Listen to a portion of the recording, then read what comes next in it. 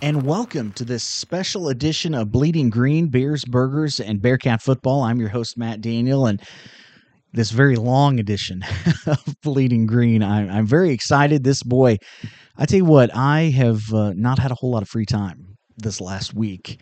It has been putting this thing together, and I'll be honest, the episode just kind of kept growing and growing and growing, and so it's going to be a little bit different than I thought how it was going to go when I talked to you about this episode last week. So let's kind of break it down. John Dykstra, sports editor for the Maryville Forum, of course, and good friend of the podcast, and he's a good personal friend of mine, is on. We're going to do a couple of different things. In fact, him and I are going to be a good chunk of this thing. We're going to break down and talk position group by position group about the 2023 version of the Northwest Missouri State University Bearcat football team. And he did, and he always does. You know, I have the utmost respect for what John does, and he puts out some great content. And which, by the way, if you're not in Maryville, you can't get the paper, I would encourage, I subscribe online, the MaryvilleForum.com. You just go there. There's a subscribe button up at the top. They're not a sponsor or anything of this podcast, but I would encourage you to do that. You can pay, I think it's like $5 a month if you want to do the monthly thing. I just pay $29 for the whole year, and you can read everything. There's other options. If you're in Maryville, you can get the paper and have access to the online. I'm not in Maryville, and so I focus on that, on that online only subscription and content. And so, I mean, $29 for a year, I make way more sketchy purchases of $29 and spend it in way less productive ways. But anyway, he did a great job kind of throughout the summer. I love as he kind of breaks it down by position group. And so I know he's a great guy to talk about this. And then also we'll take a time out from that, and then we'll talk MIAA football. And he's been working on his MIAA previews and things. I think it came out in the paper last week, and I think they're all up online now. And you can go to MaryvilleForum.com, and you can there's so many articles that you can look at for free, and you can kind of get a taste of that. But I would encourage you definitely to, if you like reading stuff like that, I hold him in very high regards. And there was a lot of people that notice at MIAA Media Day, John's the one guy that sits there through all of the coaches, all of the players. He's asking questions, and that's why I feel like he does such a great job on these MIAA previews. So we're going to talk about every team other than the Bearcats as well, and I'm really interested in his thoughts. And I purposefully, although I've been reading the Bearcat Primers, I purposefully didn't read his article on the MIAA because or his series of articles on each team in the MIAA, because I wanted to kind of have some different talking points maybe, and not just regurgitate whatever it is that he was mentioning and talking about. So he's got some good information. We've got some good information there, as well as I've had position group coaches on before, but never as many. They're not all on here because, my goodness, would be here for even longer. But on this week's episode, joined by recruiting coordinator, special teams coach, and defensive backs coach Brandon Clayton, linebackers coach, former defensive and co-defensive coordinator, I should say, Chad Bostwick, wide receivers coach Zach Martin, running backs coach Roberto Davis, and Coach J.J. Aller, which may be somebody you haven't heard of. I did talk to Coach about him a little bit at MIAA Media Day, and he is just the kicking and punting coach. So he spends a couple of days a week up in Maryville, and I love following him on social media, on Twitter. He's always posted videos of the guys, and Cole and Noah and Devin, Joe, besides Mikey, all the guys. He's kind of been sharing some of that, and anyway, we talk about that. I love talking about special teams, and I catch a little bit of flack from that from some people, but that's okay. I mean, it's a big part of the game. It's something that's always been a big part of what we've done. I mean, my goodness, you look at look at Northwest history of great kickers, great punters, blocking kicks, all of that stuff. Special teams, man, is a big part of, That's something that Coach T specifically coached that group for years. So anyway, lots of good stuff there. We're diving deep into this thing, as well as the weekly return of the Bearcats According to Eli. So you'll notice the one thing missing from that is previewing the first game of the season, which I had originally had in mind. We're going to do that. That just wasn't going to fit. That wasn't going to work. So next week is still going to be a season kickoff special. I'll talk a little bit more about it at the very end, but we'll also be a couple of segments in there kind of previewing the game from both areas. Coach Wright will be joining me next week on that episode, so I'm going to talk to him once fall camp ends, once the scrimmage has happened, and we'll kind of go over that and see kind of where he feels like. I of course want to talk defensive line, but we'll talk about the whole team, the whole defense and offense and special teams and all of it. So I'm excited about that, and a little bit of a surprise too, a surprise guest next week. And Eli and I, of course, will be doing our pick'ems starting next week as well. So my goodness, that was a lot of information I just threw at you in a really long intro to this podcast. So I'm just going to go ahead and take a break. We're going to take a timeout. John Dykstra will be joining me first. We're going to talk a lot of Bearcat football, and that's going to be next here on Bleeding Green.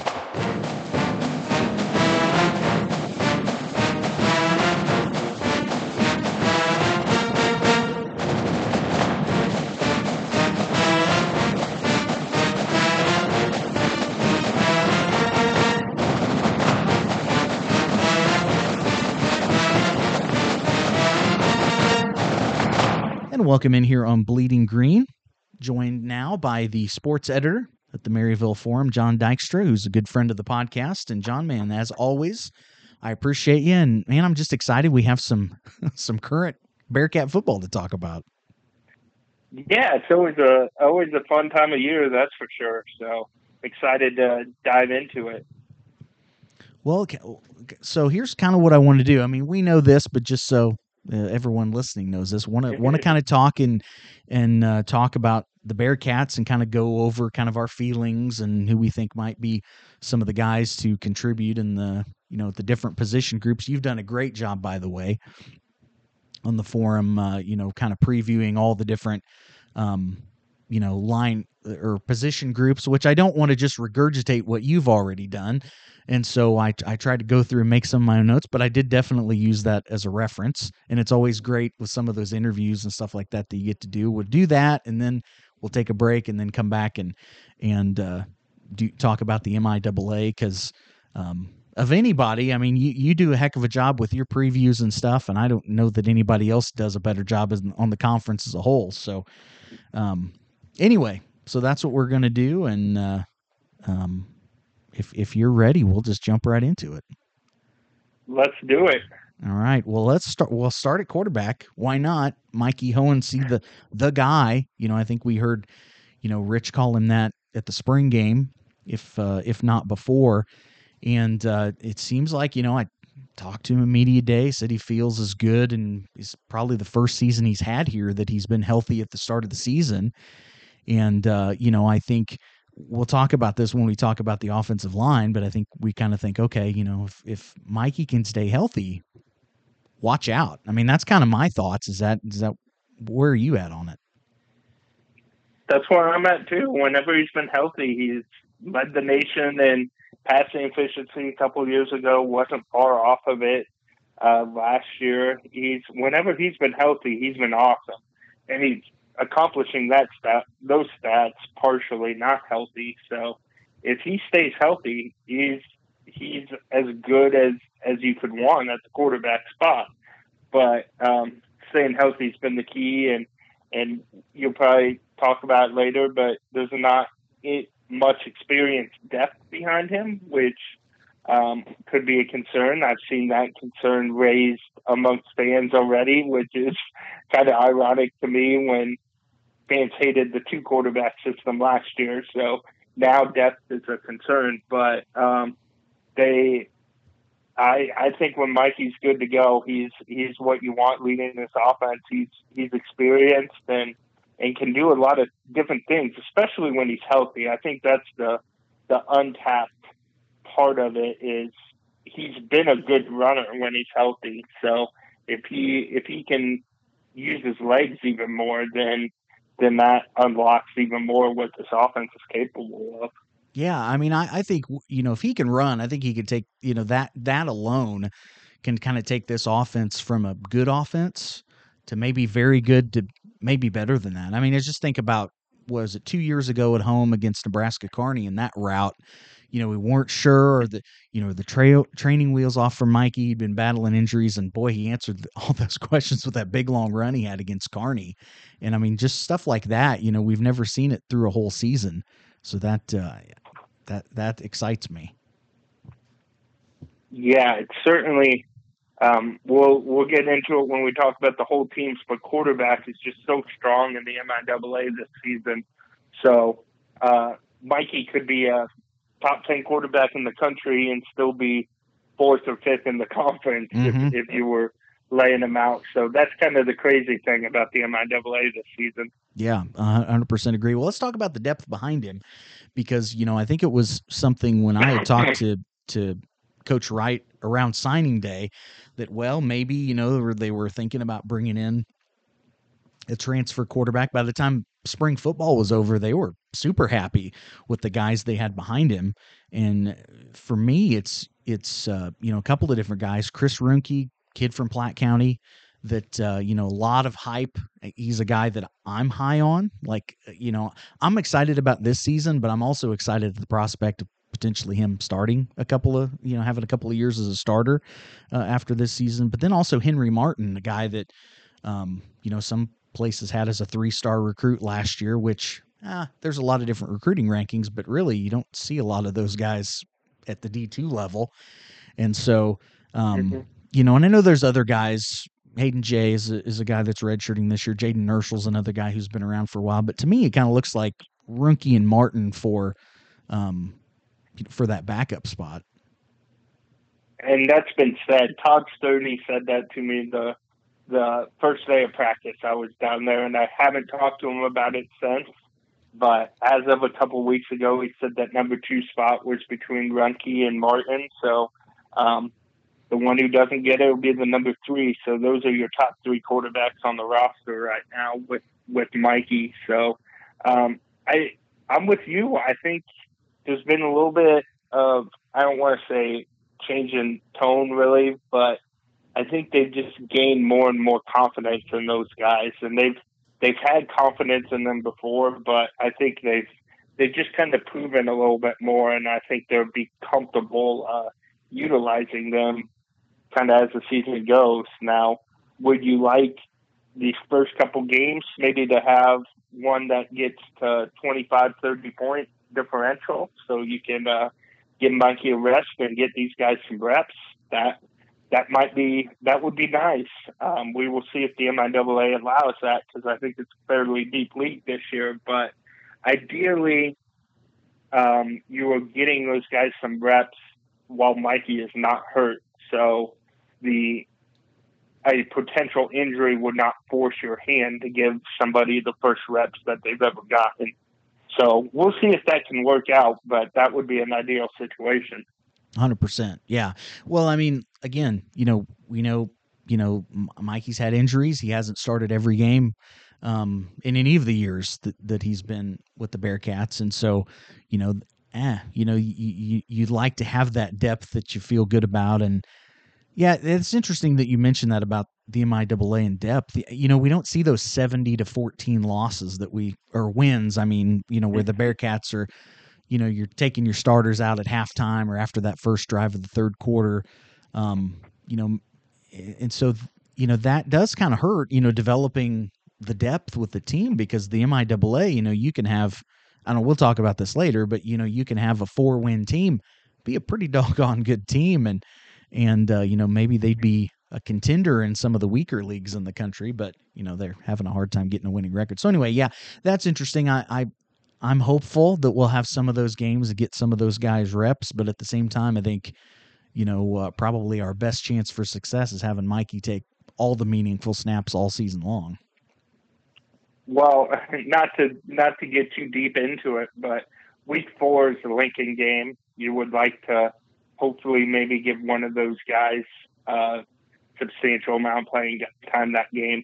The schedule's kind of interesting with Emporia week 2. That's going to be a huge game, and then we wait a while for the Pitt game, which is the other big circle on the calendar game. So schedule's kind of interesting that way. But if you could get some reps against Lincoln before UCM, UCO, Mo West, Pitt, all in a row there, Washburn too. That would be good to at least kind of see what you got a little bit in the backup spot. Well, let's talk about running back. I mean, you lose an all-league player like Jamar Moya, who was kind of a do-it-everything guy. You lose Robert Rawi, who before his injury looked like he was, finally getting the opportunities that he'd been kind of biding his time and shown flashes of the player that he could be. Kevin Dominique transferred, just seemed like he never really clicked. But again, he was a guy in the mix at some point last season. So you lose 3 guys, but you bring 3 guys back. Jaden Brady, who's now a captain, Jay Harris, who was impressive at times as a true freshman, led the team in rushing touchdowns, and then Tank Young. Besides the other guys, Jaden Brady's a guy that you featured in your article, and it was really interesting. And it's interesting kind of following his career because he wasn't the guy at Savannah. He shared time in the backfield there, and boy, it seems like the step up in competition. He's really, the more he plays, the better he looks. Obviously, we know he's a leader, right? His teammates voted him as a captain this season, but and he can do so many things. I wondered, he seems like a guy ready-made to me anyway to kind of step in that Jamar Moya role. Yeah, I remember last year. Him getting the scholarship, and that was such a big deal because he came as a walk-on and kind of worked his way up. You mentioned Jamar though, and we both enjoy watching the D2Football.com Sunday show, and they were unveiling their rankings, and somebody mentioned that Northwest lost their bell cow in Jamal Moria, and no disrespect to Jamar at all, but I just don't really think about it that way. I know he was first team all MIAA running back, but man, that was a timeshare last year with Jamar being able to stay on the field and play multiple positions. But I feel like the running game really got a boost when Jay Harris got involved. So now you put a little bit more on Jaden's shoulders, I think, to take that Jamar role, and maybe a little bit Tank Young in that way too. And then hopefully you do have your bell cow maybe in Jay Harris that you can really lean on, like some of those great Northwest teams in the past have had that bell cow running back to lean on. So that's a lot to even mention the names that we could mention with those great ones of the past. But Jay showed a lot last year, and if he comes in ready to go, he'll be a really good player for them. That being said, I kind of expect when the depth chart comes out for the first time that Jaden Brady will probably be on top of it because they just trust him to do a whole lot of different things, and I think he's an incredibly valuable player, even if Jay Harris gets more carries. I think Jaden Brady's going to see the field a lot.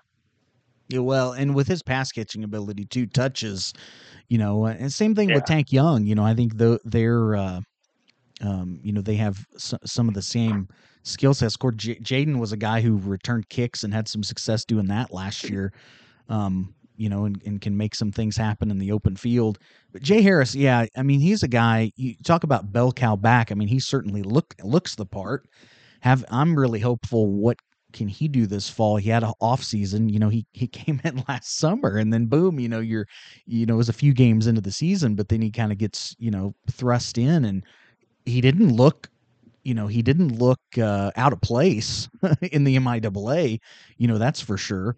But just having an off season in the program, just kind of like when we get to receiver, some of the guys that came in last summer, and they kind of get thrust in right away. Having that off season, being around the guys, we talk so much about, the Bearcat way and things like that. It's hard to implement that in, just a few weeks of fall camp, as opposed to having a whole off season program and spring ball and fall ball. And so, I think, I don't know that anybody's going to get 20 touches a game, whatever way that goes. I just, and maybe I'm wrong. Hey, I thought the same thing 2 years ago with Al McKellar, and I was obviously wrong. And I think I underestimated just how good he was, but I thought, bell cow backs don't exist in football anymore. Boy, I was wrong. So who knows, maybe one of these guys gets 20, 25 touches a game, but, I think there's going to, hey,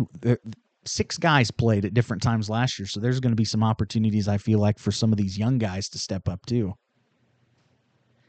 Yeah, I feel like the areas where Jay might still have some work to do in the passing game and pass blocking and all that stuff is where those other guys excel. So I think that's what kind of leads it to be more of a committee. And obviously you don't want to be super predictable with, hey, every time Jay's on the field, we'll hand it to him. If he's not, we're not hand it off. So Jaden and Tank will get carries for sure. I just think I was really impressed with what Jay did towards the end of last year, and he was at his best at the end of the year in the playoff games. So in the Emporia game. So I'm really high on what he can do moving forward, but I think they're just in a good spot with how that room looks right now. Well, and I want to mention a couple other names too. I talked to Roberto Davis, and he mentioned Eric Richardson, who they really like, young guy, but also Jackson Miller, and he's a guy that I noticed last year in, I think it was the scrimmage, playing. I didn't think he'd probably get to play last year, but option quarterback in high school. He's from DeSoto, Kansas, which I have some family there, so I I kind of perk up my DeSoto, kind of perk up my ears at that, but and he was a guy that, when I went up to practice a week ago, he looked pretty doggone good. He was catching passes. He was kind of doing a little bit of everything. And so, I don't know, does he break into that top 3? Probably not. But, he's definitely a guy kind of looking forward. And I feel like there's some pretty good depth. It's just, how are you going to find touches? And we're going to talk about this next with receivers. Like, how do you find touches for all these guys? Yeah, depth is never a bad thing. We emphasize that with quarterbacks there. Running backs take even more of a pounding, obviously. So it's never a bad thing to have some options there. I'm with you. I've heard a lot of good things, especially about Richardson. So they've got some options and some guys they're excited about moving forward. Well, let's talk about receivers. Top 6 guys coming back. It's the exact opposite of what we were talking about this time last year. And I mean, you had I love your state of the MIAA kind of rankings with all the different positions. That was pretty fun. And we encourage people to go to maryvilleforum.com and check those out. And you can do a few for free, but I would encourage everybody to do what I do and get the subscriptions, at least online, especially if you're not in the area. If you're in Maryville, go pick up the paper. But anyway, Kashawn Griffin at the top of that. I mean, I think he's a guy, we're going to talk about him. Trayvon Alexander, Keegan Sturdy look like probably the 3. But like last year, there's a lot of guys, kind of like running back. There's a bunch of guys that are gonna get in there. But let's kind of start with those 3 guys. Kashawn Griffin's a guy. I mean, to me, he can be one of the best players in the country. I truly believe he has that much talent. I mean, he was electrifying at times last year. My question is, can he be more consistent? And I'm really hopeful that he can, because again, him, like Shelton, another guy we'll talk about, came in the summer. Now they've had a full off season in the program, not just to get acclimated to the Bearcat way, but also to work on their timing with Mikey and, just get those reps in. And so, him and his receivers can be on the same page. But to me, Griffin, I mean, he's just one of those electric talents that, I don't know, I don't feel like it doesn't come around every day. Yeah.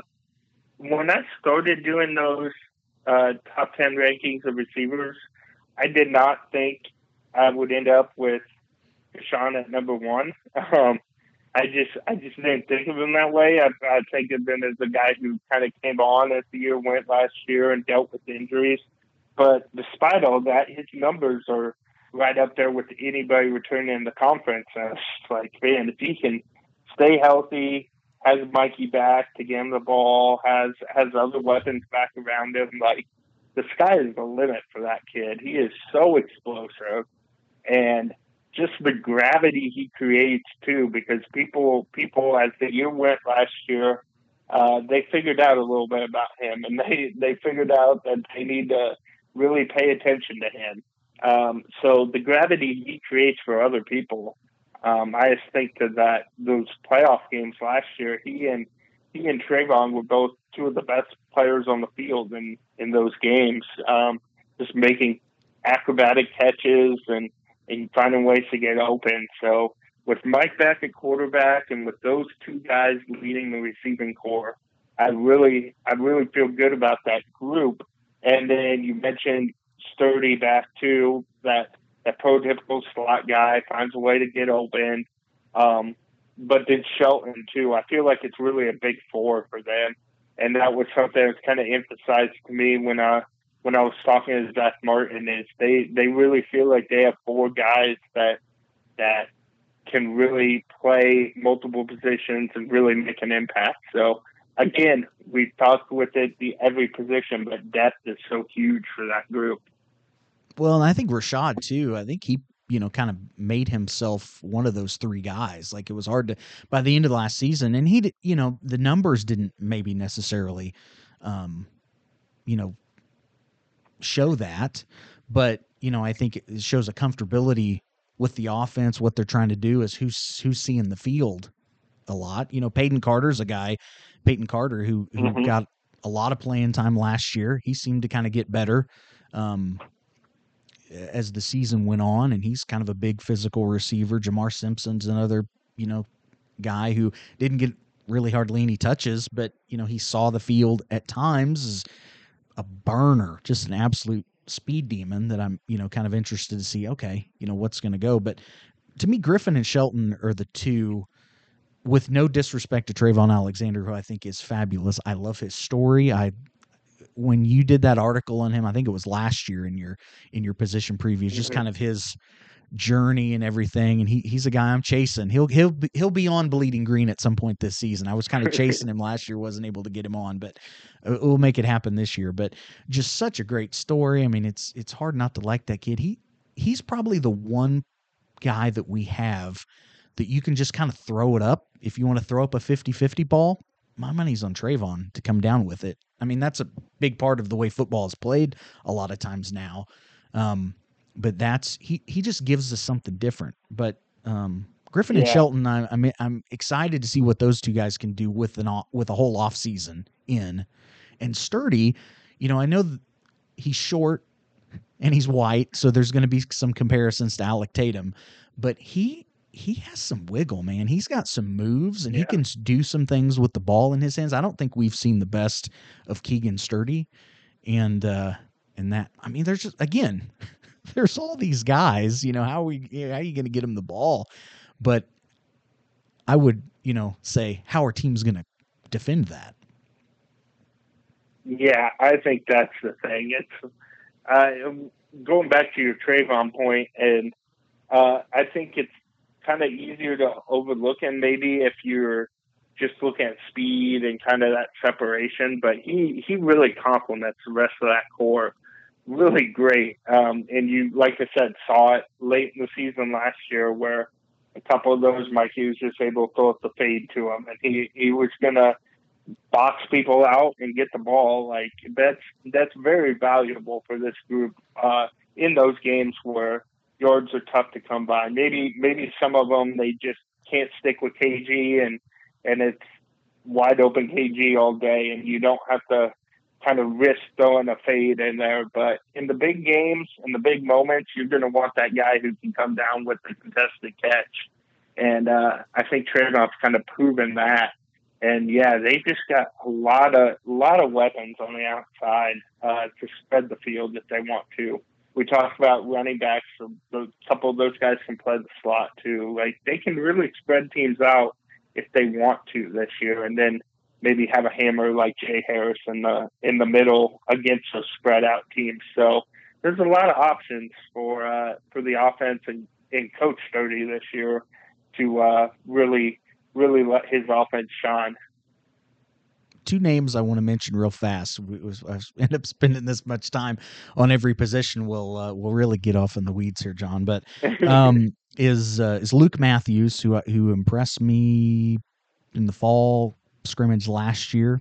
Didn't really play. I don't know that he had a catch or anything, but I mean, he's a guy too. He's like 6 feet tall. I think he's from Liberty North, and he doesn't look physically assuming, but he's a guy. I mean, I don't know that he'll figure in this year. I don't know how you break into that, top 4, top 6, however you want to look at it. But he's a guy that I look at kind of for the future of somebody that can be good. And then John, I'm sure I'll say this wrong, Giagiari. I think he was a JUCO guy last year. I think he was hurt, and so he redshirted. And I had heard some people say that they thought he might be the best JUCO transfer. Now, am I saying he's better than Keshawn Griffin or Rashad Shelton? I'm not. But I mean, there was some buzz around the guy, so who knows? That'll be interesting. So anyway, I want to move on to tight end, but I wanted to mention those guys' names because this spring game, it's kind of fun to mention names we might not think about for a year down the road, but I'm always looking to the future. All right, let's talk about tight end. It kind of starts with Noah Hand as the guy. They returned one catch, and that was him last year at the tight end position. Ryan Dewhurst and Cole Hembrough, who I still think, man, we didn't get to see maybe the best of Cole Hembrough. I thought he could be a pretty special player. But Noah Hand, big dude. When I saw him last year, I think when I went up to practice him last year, I'm like, is that offensive tackle wearing number 80? And it was him. And I think he's dropped a little bit of weight, but he's a big dude. We know Coach Sturdy likes his tight ends to be able to block, do different things, split them out wide, whatever he can do. There's some JUCO guys coming in, some young guys, but I mean, I think, and we run a lot of, 2 tight ends, and it's not always the same 2 tight end, sets, at least in the past. So I have a feel like, that's to me probably the biggest question mark on the team, and it's probably not something that anybody would focus on. And I don't think it's a negative. I just say I don't know. We just haven't seen what these guys have yet.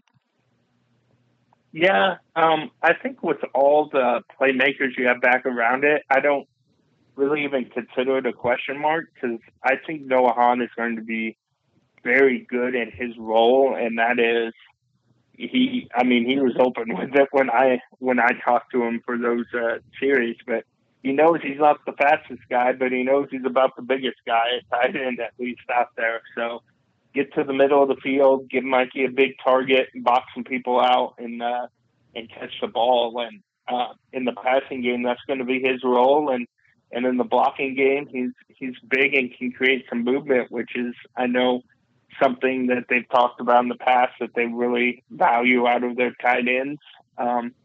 So I think there could be a possible upgrade in the run game with this new group in here. So I think that's something they're pretty excited about, and frankly, I think can be a good fit with how this receiving core is built. I think last year it was more important to have Cole Hembrough and a guy that can catch the ball there and with a younger receiving core. But now I think the veterans are ready to work on the outside, and I think you've got those tight ends that can both block and catch. I think that's the more valuable thing right now for them. Yeah, well, and I mean, there's probably going to be opportunities, right, with all those great receivers we talked about. Yeah. They can't cover everybody, and so Han, there's a couple of JUCO guys in that you mentioned in your article, Chaz Carlgren and Tice Hoover, both kind of big guys. You mentioned a young guy, Andrew Waltke.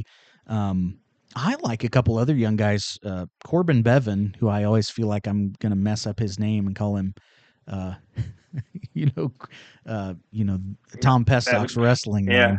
That's always messing me up. But he's kind of a local kid, Kearney. And Gannon Gregor, he's a guy I haven't really heard anybody mention his name much, but he's kind of a athletic guy. He got in maybe it was a Northeastern State game last year at Mm-hmm. home, and had, I think, a big.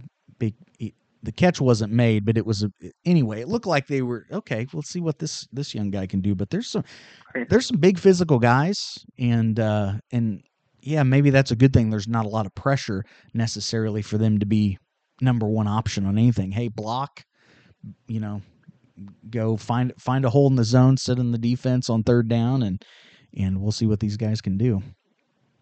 Yeah, they don't need Travis Kelce to run their offense through with the tight ends. They can have very good seasons, just kind of playing their role and letting everybody kind of shine and take the headlines a little bit around them. So I think that's kind of the old school tight end, and now we've kind of gotten into the age where we think everybody needs to be Travis Kelce or Darren Waller out there, but it's a little throwback position, I think, in for Coach Sturdy this year, and just having the guy that can be the chess piece and block and catch, but maybe not be the big play guy. So I'm kind of excited to see how that changes the offense as a whole and what they can do with these guys. Well, it's all going to start up front, and let's talk about offensive line. We thought we were going to have all five starters back, and Mitch Goff, life comes calling, and so you still got 4 or 5 starters back on the O line. Your article was fabulous about Coach Wright challenging those guys in the off season, and he said it at Media Day. That's one of the groups that he was most proud of going into fall camp with the amount of work and things that they put in. Andrew Theobald, getting him back, for an extra year of eligibility, I think was big. Not just physically because he's a big guy, but just having your tackles back, him, Derek Wire, Ewan Mills, who he can play any of those probably 3 inside positions, is playing center. They really like him. And then the guards, looks like Wes Merriman's probably going to be one of them, and then maybe his little brother Harrison or Jake Winslow figures into that other guard spot. A lot of guys played last year. They brought in some JUCO guys because they had some attrition of some guys who had figured weren't starters last year but had played some, transfer out of the program. That's what happens now with the portal. It is what it is. But it seems like, I don't know, like any time I've been talking to the coaches and things, I haven't heard anything but good things about the O-line. I think it's that attitude shift, and Theobald was the first one that brought it up to me. The Coach Wright heart to heart meeting they've had, and I still haven't had the chance to ask Coach Wright actually about that. But then Ewan Mills brought it up too about just kind of what that was like, having him tell them that as their group is going to determine what the offense and what the team can do this year. And it's hard to argue with that. You got to keep Mikey upright, and you got a big back like Jay Harris. You'd like to think you could run some power and really lean on teams with that. So that's going to be really interesting to see. You're right, the tackles, having them back.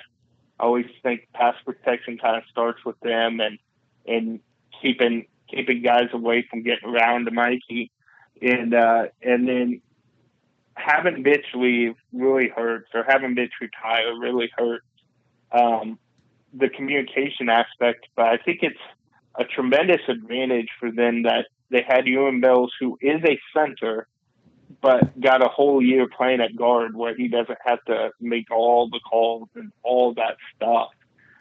Now he's got playing experience, and he moves to his natural spot at center, and he's hopefully ready to have that leadership position on the line that comes with being the center of it and kind of the communication center. So, yeah.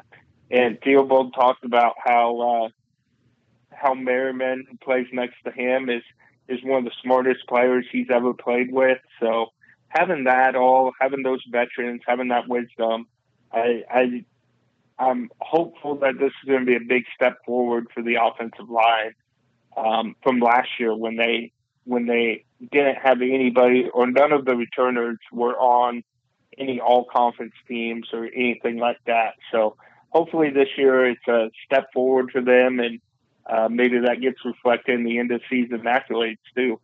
Yeah. Well, you talk about Mills, he played next to Mitch, for a whole season. So, Yeah. That had to only be a good thing as far as, helping all of that out. And I don't know, like I said, there's been some transfers brought in. Haven't heard a lot about them, honestly. There's some guys that have been around for a while, like Braden White, not Braden Wright, but Yeah. Braden White, Ethan Eilers, who had, I think, transferred in last year. His dad, Bearcat offensive lineman, Sam Bouts, Gabe's little brother, Luke Zagunis, Seth's little brother, which, man, Seth Zagunis, I think, was could have had a really good year last year. Unfortunately, had that injury and graduated. But here's a guy, and I don't know anything about this young man. Haven't had a chance to say anything to the coaches about him. He's a transfer. I looked him up, number 79, because I came away when I came to practice. I wrote down, who is 79? This dude is a monster. He's massive. Rolando Jimenez, transfer in, a 6'5", 315. I have no idea. He wasn't running with the ones or anything. I just saw him stand off to the side and thought, that is a massive man. And so, anyway, give him a little bit of love. But yeah, I mean, it's going to start. How good this offense can be is how good can this offensive line be. You got to keep Mikey upright. If we're going to have Mikey take all the meaningful snaps, he's got to, and him to stay healthy, it's going to start with that O-line, taking pressure off him, being able to run the football, and all of the things that we want to do.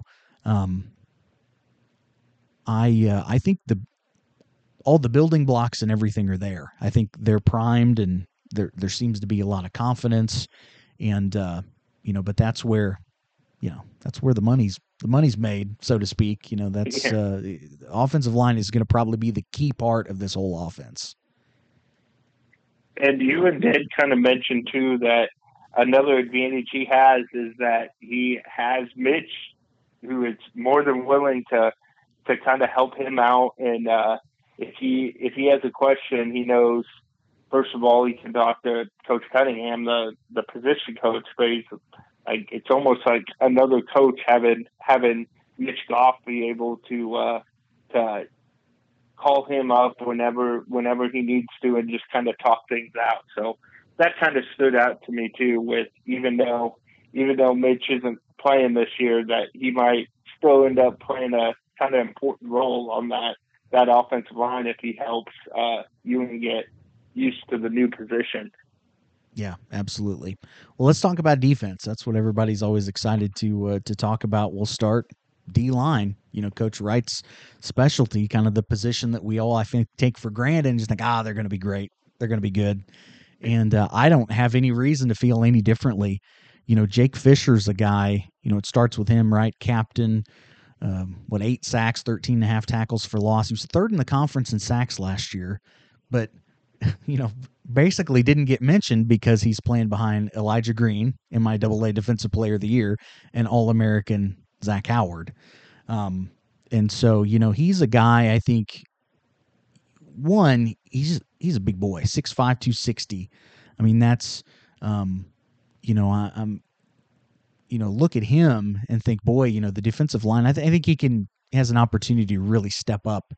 And you're not going to replace the guys that, the Bearcats have lost in the last couple of seasons, but they don't have to. Nobody has to be Sam Roberts. Nobody has to be Zach Howard or Elijah Green. We didn't expect I don't think anybody expected the season Elijah had last year. Who's that guy this year? Is it a Jake Fisher? Is it one of these other young guys? I think the D line, there's definitely a lot of potential there for Coach Wright to work with. Yeah, there's a lot of guys. Colby Claiborne, Niles Stewart, just a whole bunch of guys. Keaton Rickey is a guy that's kind of gotten more and more playing time as his career's gone here, obviously. There's a lot of really good players in that group. Local guy, Jake Kinsella, who was injured last year, couldn't play. He rejoins the group. They've just got a lot of options up there, and you're never gonna. it's a bold prediction in the life of this podcast. As long as Rich Wright is the defensive line coach, you're never going to open up one of these segments saying, "Well, I'm pretty worried about the D line this year. Yeah, They could lose their top 8," and you'd still be like, Rich will figure it out. He'll have some guys. So yeah, they've lost some tremendous talent the last few years, but it's that ultimate next guy up type thing, and I think Jake Fisher is that next guy this year. I'm expecting a huge year out of him. Yeah, he just was uber productive last year, and now it'll be a different thing because he'll be facing more double teams than he was in the past.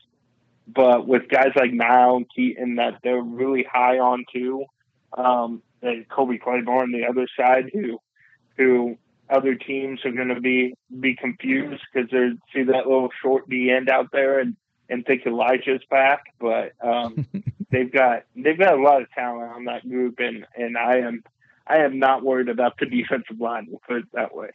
Well, Kobe Claiborne changed his number to number 0. And so, I think I said this to Elijah last year, man, your D lineman is a single digit. You better back it up on the field.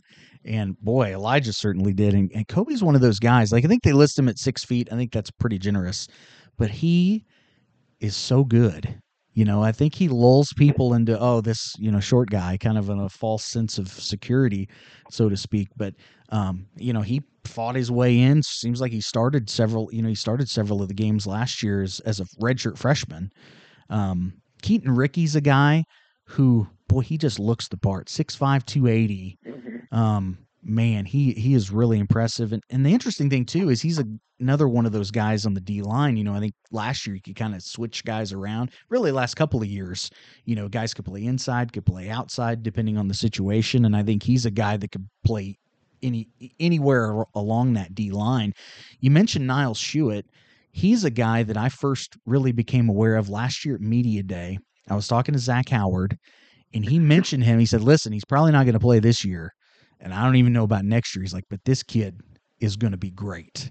And so, again, it doesn't look like he's in that starting spot, but guys are going to rotate in. We know how Rich likes to do things, and as long as the depth's there, guys are going to rotate in, get playing time, get a breather, get plays off. I'm really interested to see what he can do. Clayton Power just has a great name. D lineman named Power. I mean, come on. How can you not love that? Grant Cooney's another guy who got a little bit of playing time at DN last year. And then kind of the guy that everybody saw week to week on the scout team last year was Travion Traylor, a guy who's a redshirt freshman. How much does he figure in? I don't know. But boy, you're feeling pretty good about the depth. Gavin Bell, who's, a lot of people know his dad, Wes, and kind of came in with a little bit of fanfare a year ago, as somebody who could be really, really good in the future. So, boy, you give Rich this kind of depth, and that's the thing that I think I like to see. Yeah, sometimes it's great to have the good players that you don't want to take off the field, but when you have guys that you can rotate in and wear down those offensive lines, that makes me feel extra good.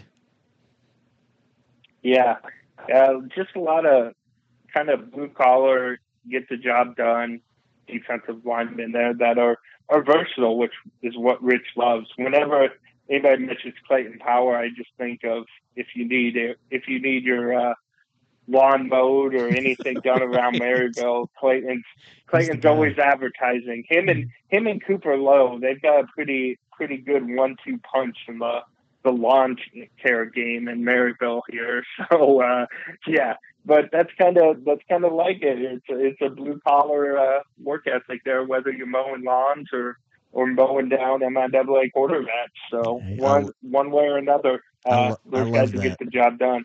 When he has a big game, you got a great headline ready to roll there. There you go. Well, let's talk about linebacker. I mean, Isaac Volstad's the cornerstone of this defense. The coaches have said it.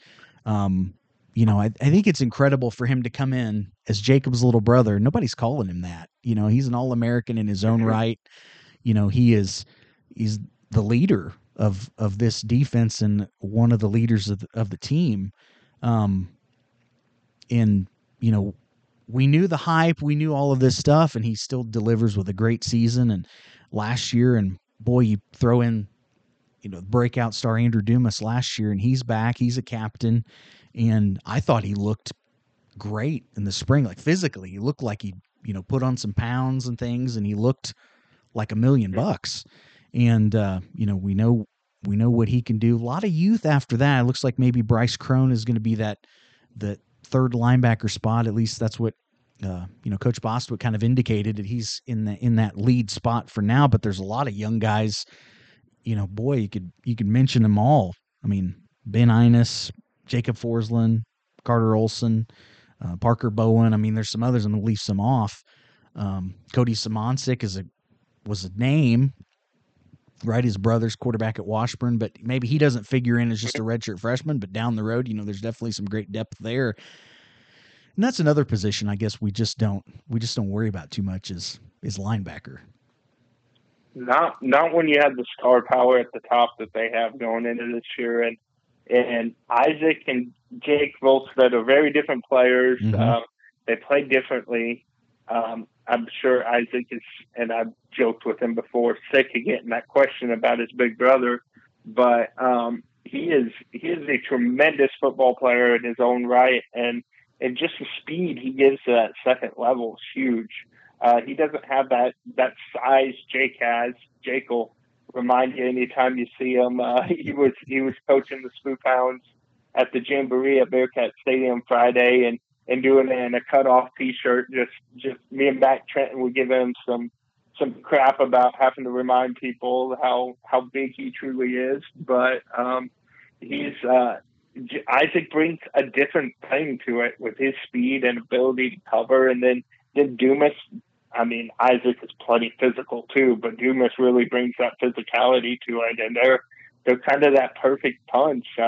They're miss Sam Phillips. You were talking about the number 0 earlier, between McKellar and Phillips, and so now Kobe's got some pretty good example and shoes to fill with that. But their group is really good, and when you got those first two, it gives you a lot of options with the rest of that group, and kind of rotating them in and letting them make plays.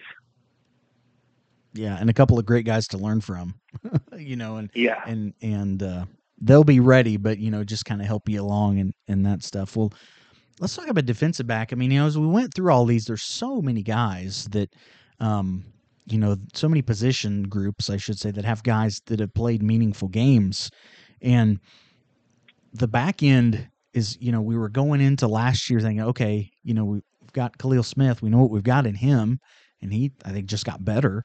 He's 2-time All-American, and he's only played 2 seasons. Like that's pretty incredible. But Shane Frederickson made the play of the season for sure. Yeah, against Emporia. Yeah, saved the season, right? Like, yeah, saved the playoff run, and with that great tipped to himself falling back interception. Shane Frederickson, a guy I think really shined as a redshirt freshman last year. You had Rhett Jordan step in, and listen, all the there's so many young guys. They made mistakes, and it was some you learn, you go through that, but boy, you feel really good when it comes to the second year of having these guys. And Andrew Bradley, who looked really, really good playing corner against anybody he lined up with in the practice that I went to.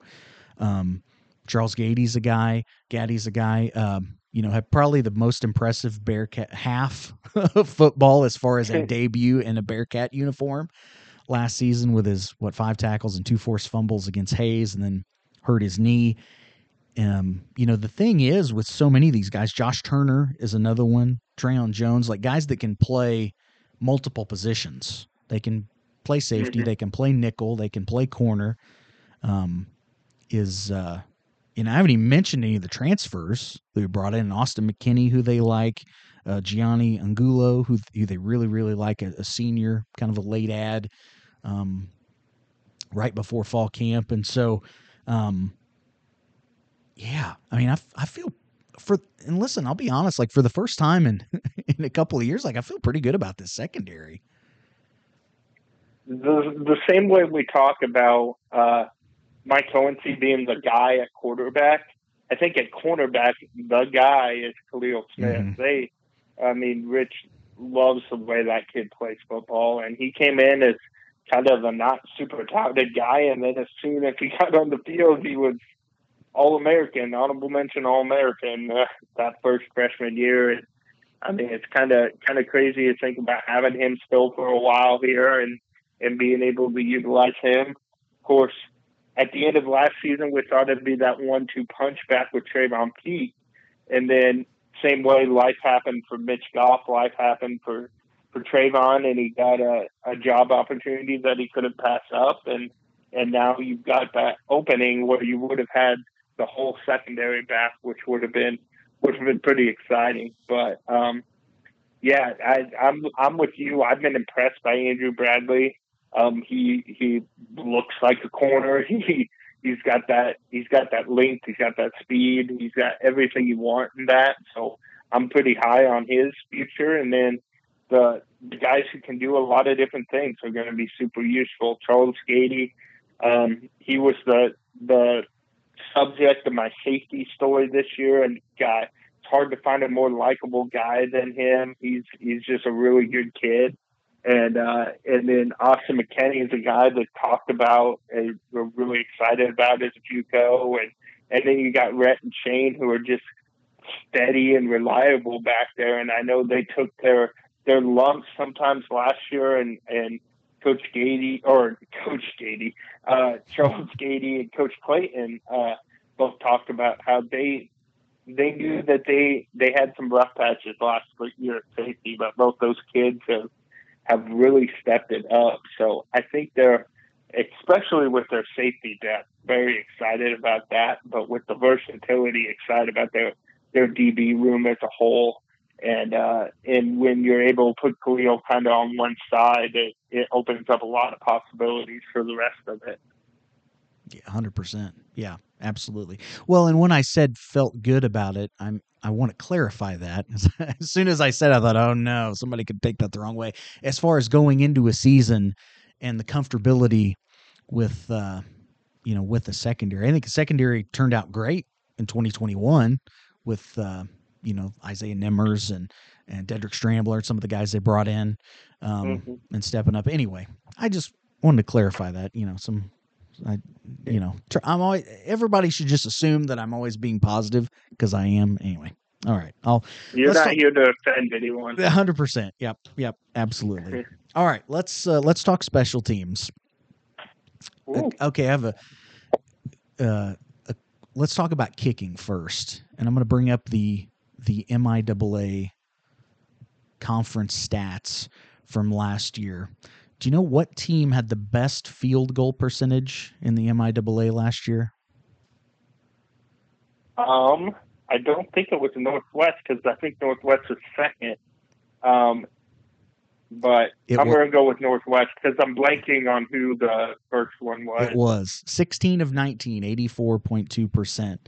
And Cole Lamel had an amazing bounce back year. Got, there was, certainly had struggled through that freshman season. Showed me a lot, had the game-winning kick against Washburn. Now they've said something positive. Do you know what team had the worst PAT percentage in the MIAA? I'll give you a hint. I'll let you say it. It was Northwest.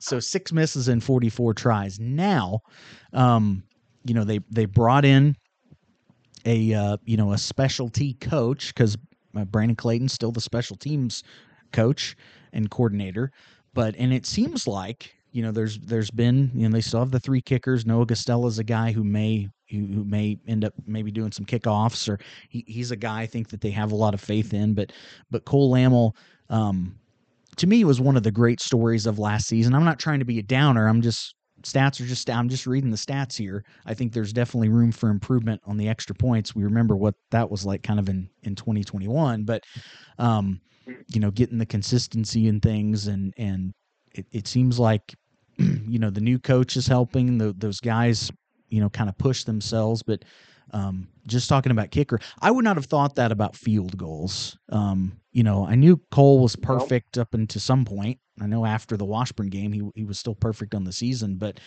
That was a real pain point in 2021. And I think it was really nice to see. That was a good, happy thing that made me happy for Cole, and of course for the Bearcats, to make those kicks. But I have, feeling a lot more positive about the kicker spot, even though the guy hasn't changed from this year than I was a year ago. Yeah, I think for any of us, it's hard for any of us to really criticize Cole too much. I mean, we have to if we have to, but that kid's just such a good kid. Anybody who's been around him can attest to that. He is the kind of kid you like to be around and you like having on the team. He struggled 2 years ago. I'll be honest, I didn't think he would have the job last year when the year began. And then he did have it, and then he flourished with it with the field goals, like you said. So getting them more consistent on the extra points, having a consistent holder now, which I know we're going to get into that, but not that there was anything wrong with Mikey holding, but they can get more reps in that area. I think it's going to be valuable. And having a kicking coach. Special teams is a lot more than just the punter and the kicker. So that's why it's huge what Brandon Clayton does with the rest of them. But also the kicker and the punter are the ones who solely focus on special teams. And it's important to have them now have a coach all practice to work with them and to give them advice on that. So I think they're in a good spot with special teams moving forward. And having the long snapper back too, just having that whole, you gotta give Will a shout out on here because you just have that whole unit back and ready to go. So I think nothing but good things in terms of the special teams. Now I'm sure you want to talk about the newcomer. I do want to talk about Will for a second. Of course, I got to give love to the Berenson family because his mom Amy, who's the kind of the head of the Bearcat Mamas for this fall, also the I'll just go ahead and make it official. Was unofficial president of the Eli Daniel fan club. We'll go ahead and stamp that and make that official now. But yeah, I mean, long snapper's not one of those. When I met his parents, and they said, "Hey, we're Will's parents, and we hope you never know our son's name," because kind of thing is, if you know the long snapper's name, that's usually a bad thing. That means they're making mistakes, and there were definitely issues with that in 2021. There weren't any last year that I can think of. Maybe there was one or two things here, but I don't remember really anyone talking about it at all during the season. And that kid was a freshman.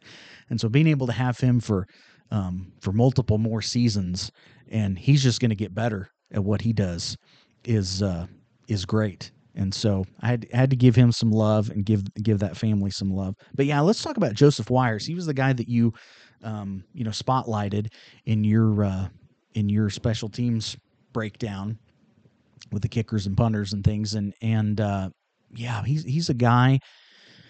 It looks like at this point, I actually talked to Coach Clayton today that Mikey's probably the punter. And I know they like to, they can do some more things, whether he is in the hold or he's in the kick, you can throw some different looks at the defenses, but the Wires kid, man, has a heck of a leg. Now he doesn't boot it like that every single time, at least the practice I was at. It's a small sample size, but my goodness, that kid's got a monster leg.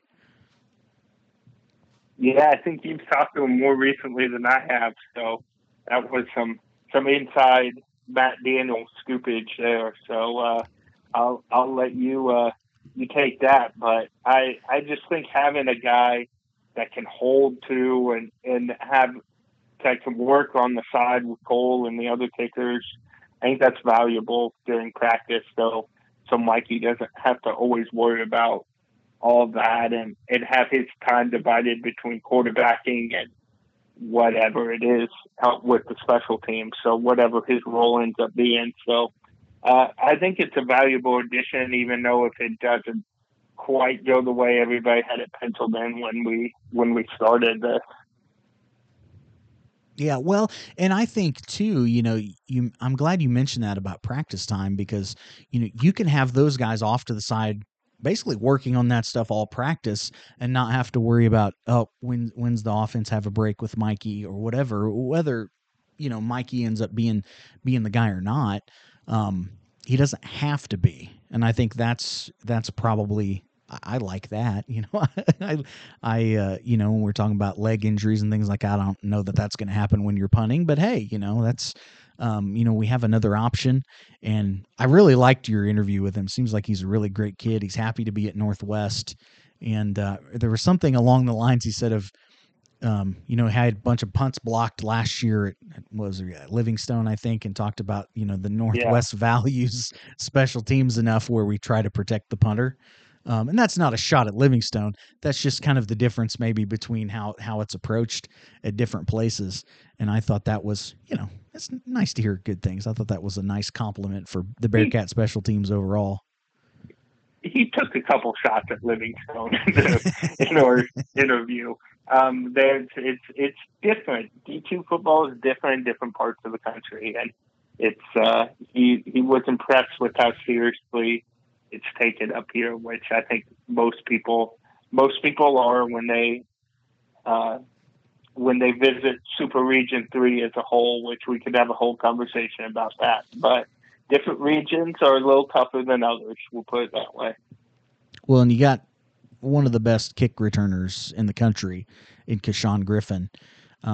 You have experience in kickoff returns with Jaden Brady, with Andrew Bradley, if they so decide to put those guys back there as well, to give, all three of, not just KG, but those other two guys have had big returns in big games as well and spent some time back there. So, and I'm sure there are other guys, maybe there's some other young guys and things that we'll see figure into that. But, and when you have it, we haven't had a dangerous return threat like Kashawn Griffin punt return wise in a while. And I think it kind of, and Coach Clayton talked about this when I talked to him, it kind of changes the focus of, hey, maybe we set up for returns a little bit more, and as opposed to blocking kicks and just kind of save those for certain situations. And when you got a guy who can flip field position, who can take one to the house, that's definitely another weapon in the back pocket of Coach Wright. Yeah, those returners are a fun group. I'll be interested if they use KG all the time in return situations. Like you said, it's a deep group, but kind of like the Chiefs when Tyreek Hill was young and just getting into it. It's like when there's a big one, you need to put that guy back there because he has the opportunity to swing a game for sure with his speed. All right. Well, I think we've talked that to death, John. So let's take a time out. We'll take a break. If you're still down to come back and talk the rest of the MIAA, we'll take a break and do that next. How's that sound? We can do that. All right. Perfect. We'll take a quick time out. Right back with more Bleeding Green after this.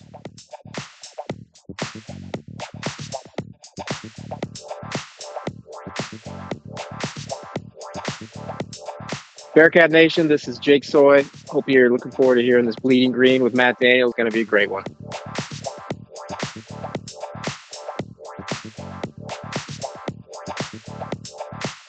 And welcome back in here on Bleeding Green, back with John Dykstra of the Maryville Forum, sports editor up there, and just recently released all of his kind of previews for each MIAA team. So that's where I want to go through. So, John, you ready to we talked about the Bearcats already. You ready to talk about the rest of the MIAA?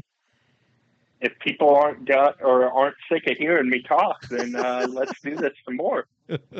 Well, I never am, and hey, that's the main opinion that matters, right?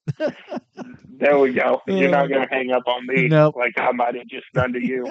No, it's all good. It's all good. Okay, so I'm going to just go in order of how the media poll went, since we're media guys, whatever. Hey, I told everybody how I voted. You released an article in the forum on that. do you want, but we're just going to kind of go through the teams. I'd love to hear your thoughts on this. And of course, don't give away, your whole articles or anything. Encourage everybody to go to maryvilleforum.com. But we got to start at the top with the team that won the MIAA last year, who was top of the heap in both polls, preseason polls this year, Pitt State, with that monstrous offensive line that they have. Chad Dodson Jr., who's can make plays. I don't know that he's the most consistent quarterback, but boy, he certainly can play pretty well at times and complete. They were kind of a big play offense. They had maybe the best tight end in all of Division II, certainly in the MIAA. And I mean, you talked about the defense, which is probably the strength of their team.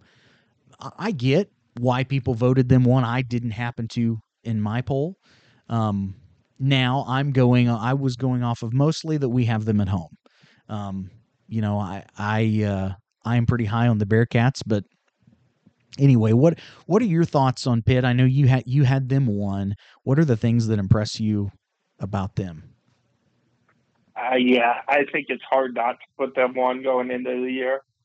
If we really dove into the schedule, yeah, I think there's a good case for Northwest having both Emporia and Pitt at home, and Emporia has to go to both. So I think there's a decent chance or a decent argument. I kind of agree with your argument, actually, but I didn't apply it to the rest of my poll with schedule, and so that's kind of why I kept Pitt one. And I just think they're a dang good football team. You can copy and paste a lot what we say about Northwest with the expectations are beyond just making it to the playoffs. They said that at media day. They want to get through the region. They want to win a national championship.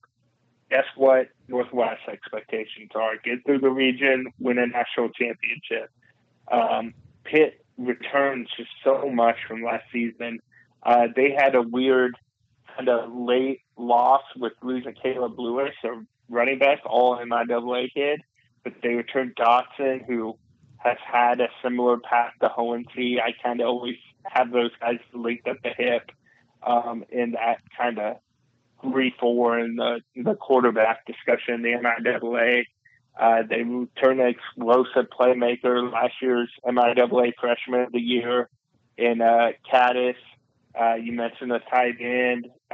They're just a really good team. They have guys like Rico Payton on the back end. I'm going to mispronounce his name, but Duvan Okakwu, something like that.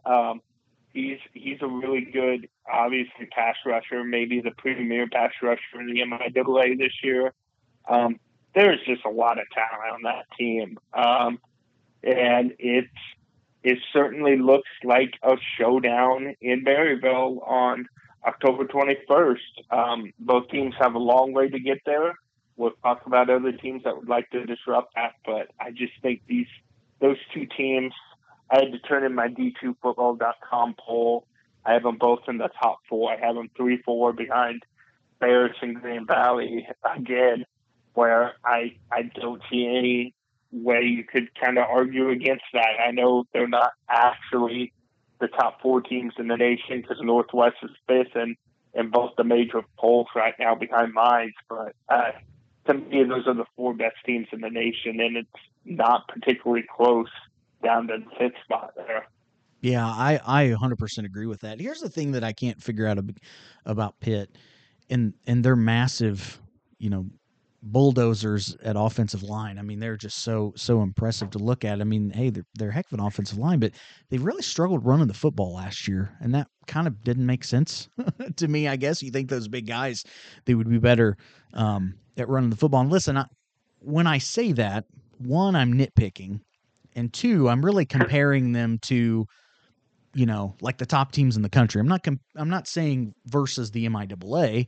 I'm more comparing them to the Ferrises, to the Grand Valleys, to Northwest, right? And so that's a little bit nitpicking. I mean, their defense though was insanely impressive. I mean, if you can, lead the MIAA in scoring defense and you're, beat out the Bearcats, that's pretty good. I think that's going to that's going to make them national title contenders.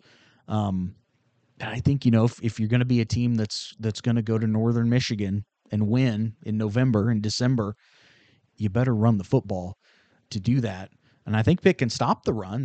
They got half of that. But I don't know. Like, I think that if there's anything, and again, it's me nitpicking, is that kind of makes me scratch my head. Now watch, they'll come out and run for 200 yards a game this season. But I was going to say, you're getting a little nitpicky there, because Caleb Lewis had 970 yards of rushing last year and was second in the MIAA only behind TJ Davis. So Caleb ran the ball pretty good last year, but they lose him, and that they don't really have a proven guy behind him yet.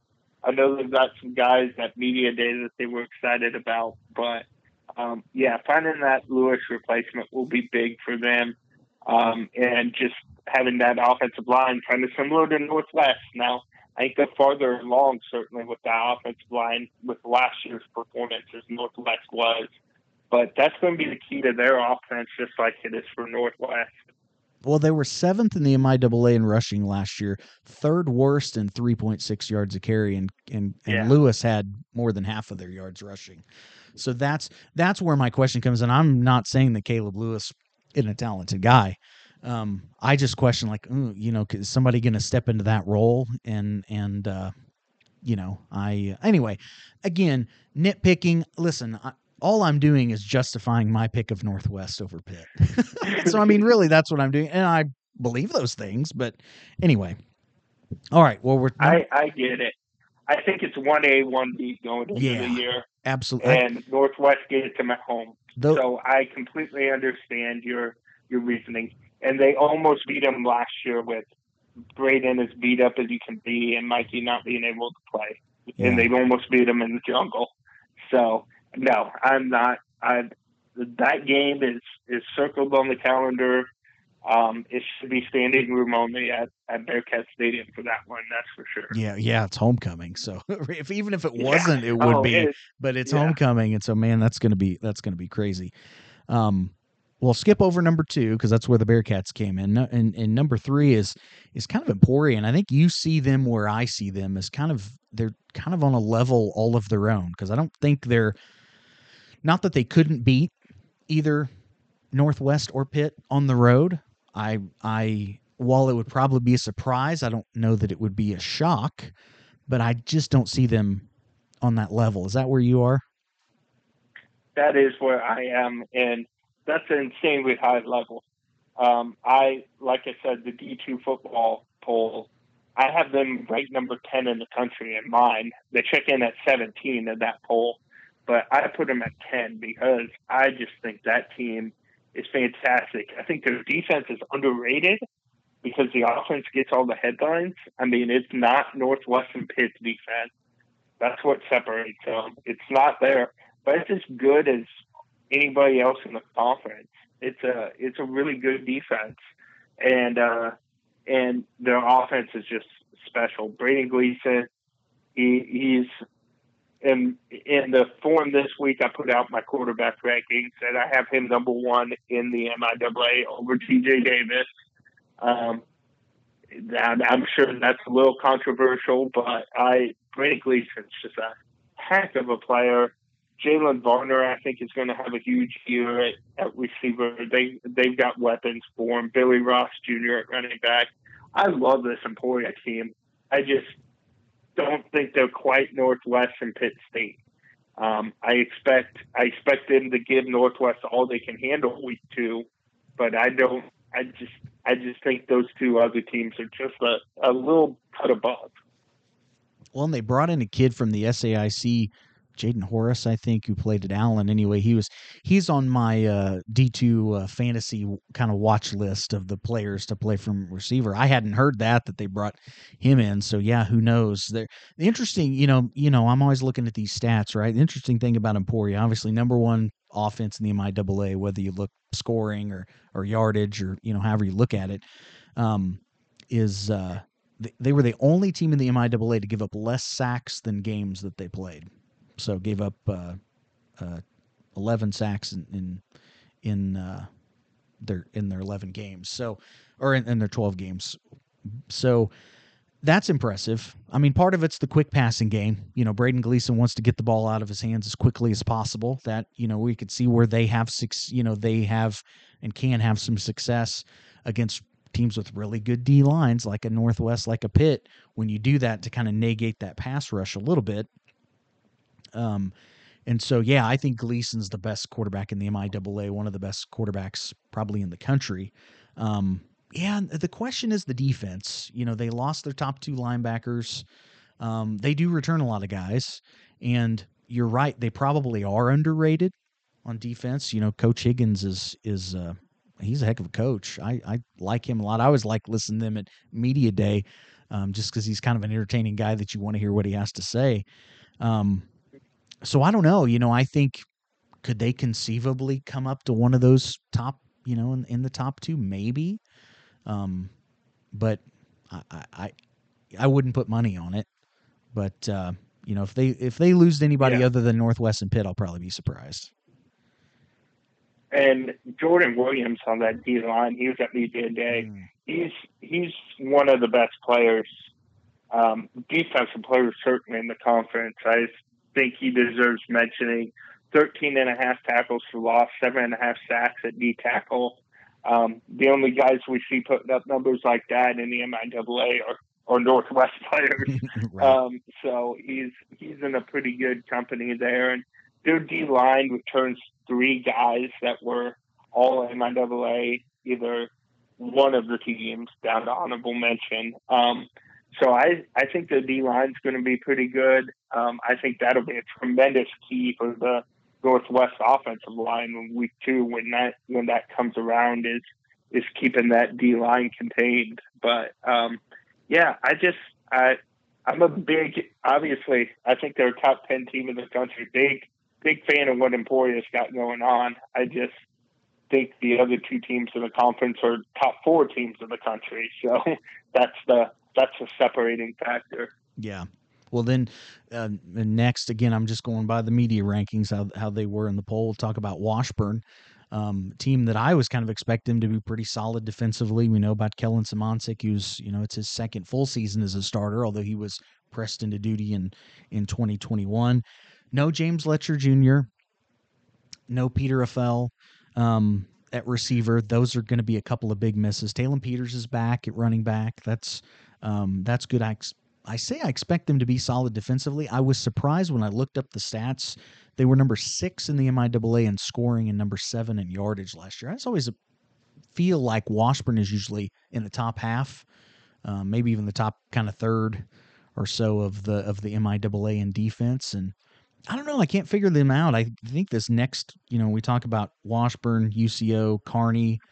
I don't know. Maybe you throw a Central and a Southern in there. I feel like any of these you could kind of justify putting them about any way you wanted to rank them before the season starts. Yeah, it surprised me that they were solidly number 4 in both the coaches and the media poll. Yeah, Kellen Simoncic, that was the big quote. That if there was one quote from media day I took away, is that when Coach Schurig said he's one of the top players in all of Division II, I have him ranked as my 5th best quarterback in the MIAA, and it's a heck of a group of quarterbacks. But if you're the 5th best quarterback in your own conference, I don't see you as one of the top players in all of D2. But Coach Schurig said it, so they've got high expectations offensively. Maybe he has more faith in that passing game was more about Simoncic than I do, where I think it was a lot about James Letcher and Peter Offal being maybe the 2 best receivers in the league. So I'm just curious to see that transition. They returned some guys who caught passes behind them. They have depth at receiver, but do they have that star power? And I don't know if they do. Time will tell. Taylor Peters is a guy that's been in the MIAA for like a decade, it feels like at this Yeah, it point. does. He's It been seems around like a it. while. So he's as solid is. I don't know if he's more than solid though. I just think they're a really good team top to bottom, but I don't know if I see that high upside that I see in those top three teams for sure. For reference, I had them number 25 in my D2 overall poll, and they're probably more talented than the number 25 team in the country.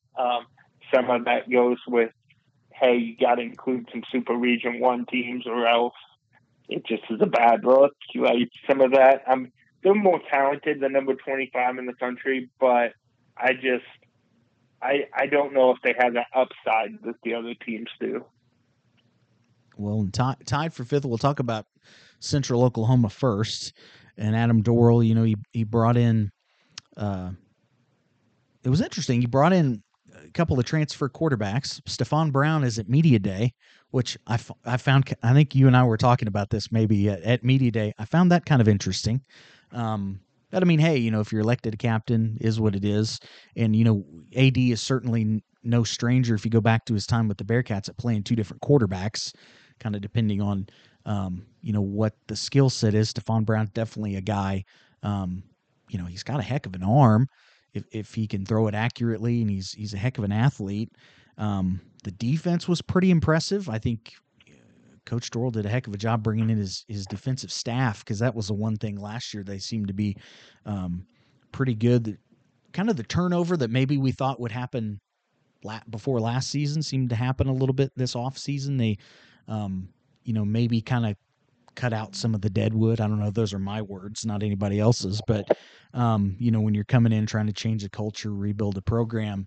And I think you mentioned this maybe in your article about last year's kind of the floor for what you think a Coach Dorrell team is at UCO. I think a lot of us, and maybe I could definitely be clouded as a Bearcat fan, but, kind of see the AD effect as this definitely looks like a team on the rise. I had them number 4 in my poll. I had them number, I think, 16 when I voted for the overall D2 poll. I'm high on them. Everybody loves the quarterback at Media Day. That's the other thing. I'll read you a quote from AD about Brown. In all my years of coaching college athletics, I don't know if I've ever seen a guy change his mechanics more in 1 year's time. He looked night and day different from spring football, and how he looks this summer with his confidence and how he throws the football. So it doesn't sound like it's a 2-quarterback system there. It sounds like wow, Brown's the guy, and he seems really, really high on him, and that's part of the reason I'm high on UCO, because I think he has that potential where we said Washburn maybe doesn't have that upper tier potential. Maybe it's just the AD effect clouding me, but Brown has all the talent in the world, and if he can lead that offense and they can get that defense going, I really like UCO this year. It could be also because I watched them live play their best game of the year last year against Northwest, which kind of changes that. But I'm just very high on UCO. I think they can be a team that challenges for the playoffs. I wouldn't pick them to make the playoffs, but I think they can be a team that's right there come the last couple weeks of the season. One of the things AD mentioned at Media Day, I think there was a couple of things that he mentioned wanting to change. One was stupid penalties, his words, Yeah. and two was a third down percentage, and they were dead last, which surprised me. I knew the third down percentage wasn't great, but 27.6%, that's bad, no matter what way you're looking at that. So you got to assume that gets better. They're at least winning a couple of more games, just converting third downs and, keeping drives alive, scoring more points. And, I think a lot of us think that, and then maybe that as a Bearcat fan, that kind of scares me a little bit, but, and like, oh, yeah, anyway, go ahead. He talked about receiver being a mess last year too, and that's probably a paraphrase, but it's not far off what he actually said. He was saying they had to get creative on offense because they didn't have the guys to put out there at receivers, so they had to run a lot of tight ends and stuff like that. And he sounded more enthused about who he had on the outside this year. They returned a lot of the guys who got experience last year. We'll see if that makes a difference and maybe unlocks more Brown's game. Like you said, he has a big arm, so maybe it's less reliant on those little accurate short throws if they have some more guys outside that can win. So that'll be interesting to see. Well, let's talk about those quarterbacks. One of them was Dawson Hurl, who was a starter for, I don't know, I didn't look it up, probably most of the games for Missouri Southern, and him and I believe it was Luke Sampson split a lot of time. I think Luke Sampson took over kind of at the end, but Hurl had it in the beginning. And he went, he goes to UCO and kind of think, well, maybe AD sees something in the young man, and then, maybe not, or maybe obviously he did, but I mean, maybe, that kind of made me scratch my head. What are they going to do at quarterback? But yeah, it seems like Stephon Brown's the guy. So, and if he has made those changes and everything, who would you trust more than AD to figure that out? So they could be an exciting team to watch, just minus that game in Maryville, hopefully, for Bearcat fans. Yeah. Well, they've got a rough schedule with going to Pitt too. Yeah, they've got everybody big on the road this year. Mm-hmm. Yeah. They won all those home games last year, and the schedule kind of flip flops on them. I mean, I do think too they could be a team that gets better, and maybe their record is worse by a game or two. That'll be interesting to see how that schedule shakes out. Well, the other team tied for fifth, and I put them sixth because I had UCO over Kearney in my poll. Nebraska Kearney, Coach Held taking over there for Josh Lynn, who, and you mentioned TJ Davis, one of the most electrifying players in the country. I don't know. Here's what I wrote down is he's really good. How well can he throw the football? I think that's going to be a challenge this year because, you got a new coaching staff. You're going to have a different, you're probably going to have a little bit of a different offense, whether that's more traditional, read option out of the spread or however it is. It's not going to be what Josh Lynn was running, which I think really suited TJ very, very well.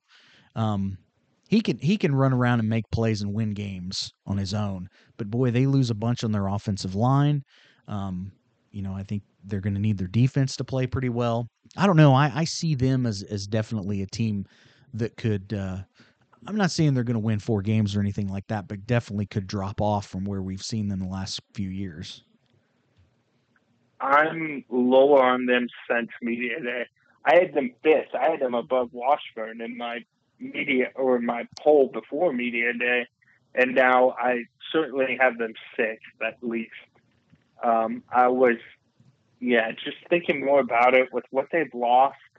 TJ is great, and he gives them a floor, but I don't know if they can beat the really good teams playing that way, or playing the way they're going to play. They could beat them playing the Josh Lynn way. They had some scares where they put into Northwest, and certainly probably should have beat Pitt last year. Like they put some scares into people, but I'm a little nervous with this transition, especially defensively.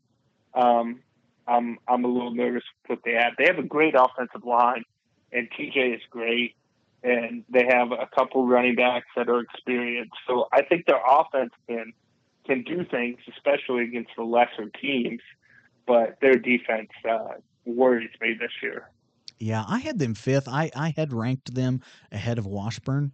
I had Washburn 6, but I don't know. Like looking back on it, I think I'm a little bit higher. And here's the thing: when I did the poll, like I thought I was a lot lower on Kearney than some people were. That definitely wasn't the case. But anyway, I just found that interesting. Well, 7 on my poll and on the media poll is Central Missouri, year 2 of Lambeau. He gets a full off season, which I think is going to be massive. And I don't know, though. I expect them to be better. Same thing. How many wins does that translate to? I'm not really sure. Cedric Case to Arkell Smith, I think there's going to be a lot of yards and touchdowns there. I love Greg Jones as the defensive coordinator. I think that is maybe the signing of the offseason in the MIAA. Again, I don't know that puts them in the top 3 or anything of defense in the conference, but I think in a year or two, we know what he did as a high school football coach, spent some time out in Oregon, and he's a former Bearcat, but I just think, man, what a great hire for Lambeau's staff. And I think as long as they're patient with him in Warrensburg, I think things are going to go okay. I don't know how that transfers to this year. I don't know that I see him winning more than maybe 5 or 6 games at most. I'm a huge fan of Lambeau. Not as huge a fan as you are as the president of the Lambeau fan club. I am unofficially, but I agree. I think he's building and it's getting better out there. I am lower on them, frankly, than the media poll or the coaches poll is. We have some teams coming up that I have higher than them, just because outside of Case and Smith, I don't know really what they are. They're replacing a lot. They struggled last year. Their schedule, I will say, is kind of interesting, because they open at Missouri Western, then they have Central Oklahoma, and then Pitt, Washburn, Northwest, Kearney. It could get ugly if they can't beat the Griffins, or maybe pull the upset of Central Oklahoma. It could get ugly fast. So having the schedule line up like that, I don't know if anybody has a bigger week 1 in front of them than Central going to St. Joe, because they frankly they need to win that game or else they're staring 0-6 in the face. Yeah. Well, last year was tough, right? They had a murderous schedule last year and started out 0-4, 0-5, and ended up winning 4 games, but not where they would want. But I don't know. Watching them last year, I thought they were a little bit ahead of kind of where I expected them to be. And I don't know. Like I said, I'm not sure that they're going to have to beat these teams that we're going to talk about next. They're going to have to, they're going to have to beat the Missouri Westerns, the Hayes, Southern, Northeastern State. I mean, I think everybody's probably going to beat Northeastern State, but we'll get to that. But anyway, yeah, and that's going to be the big question. Well, let's talk about Missouri Southern. They were 8th.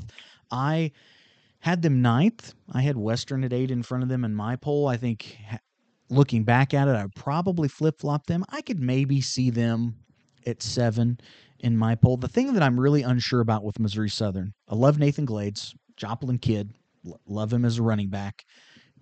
Their offense just didn't score a lot of points for him last year. They just weren't that good, weren't that successful. And so that's kind of where my question is, like, can they take the next step?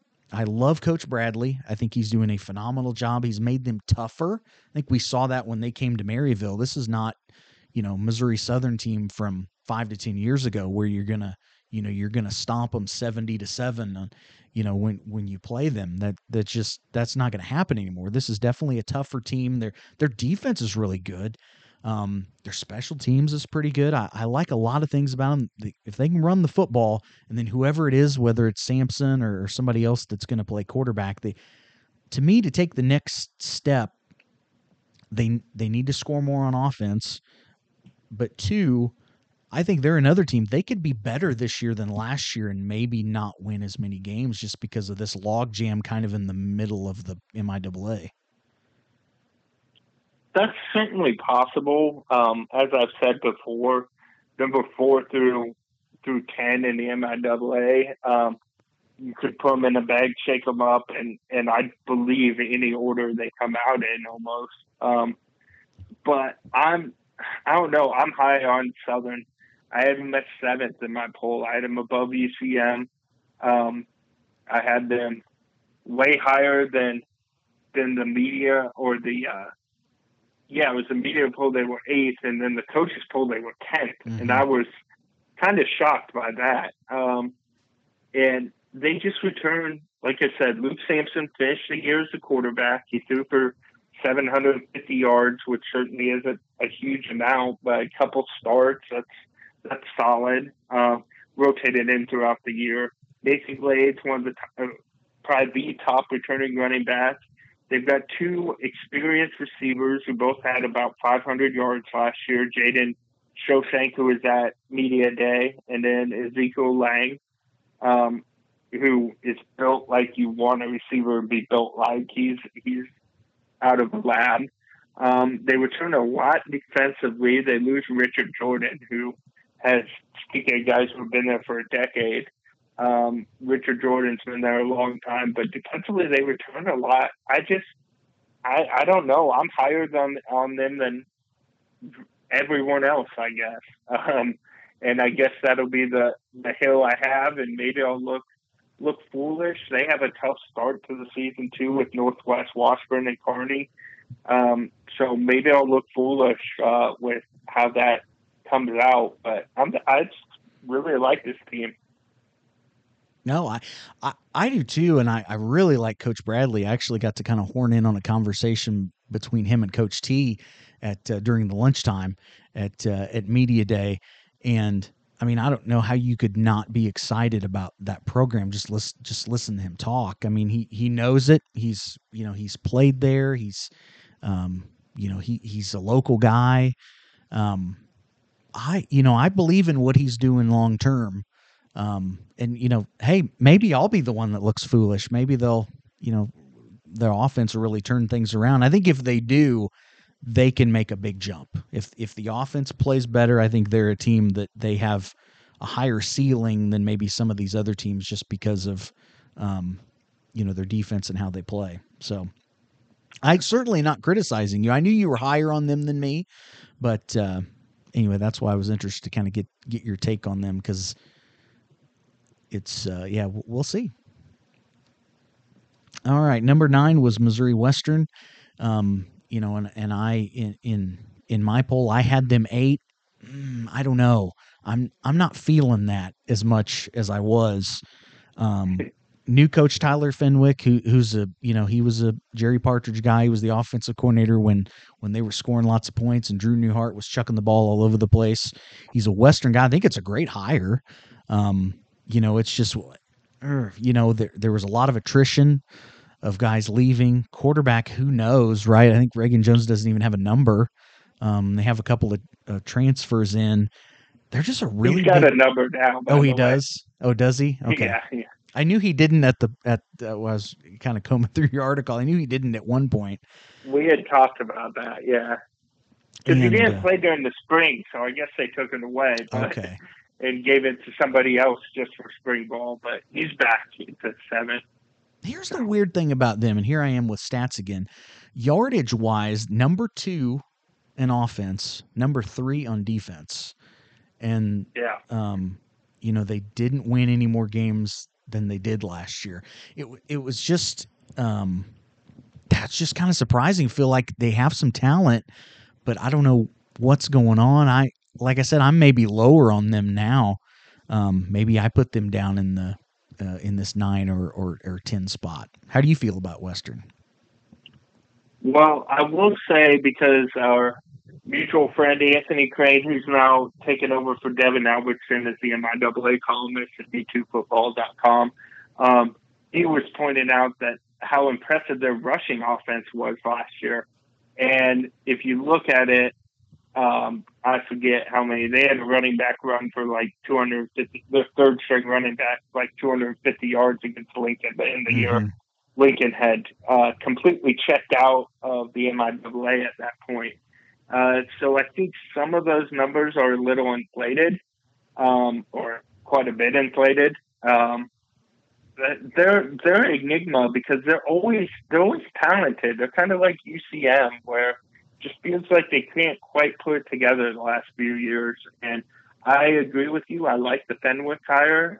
I've been impressed with him. People I know who have talked to him on a more deeper level than media day have been impressed with him. So I'm hopeful with him.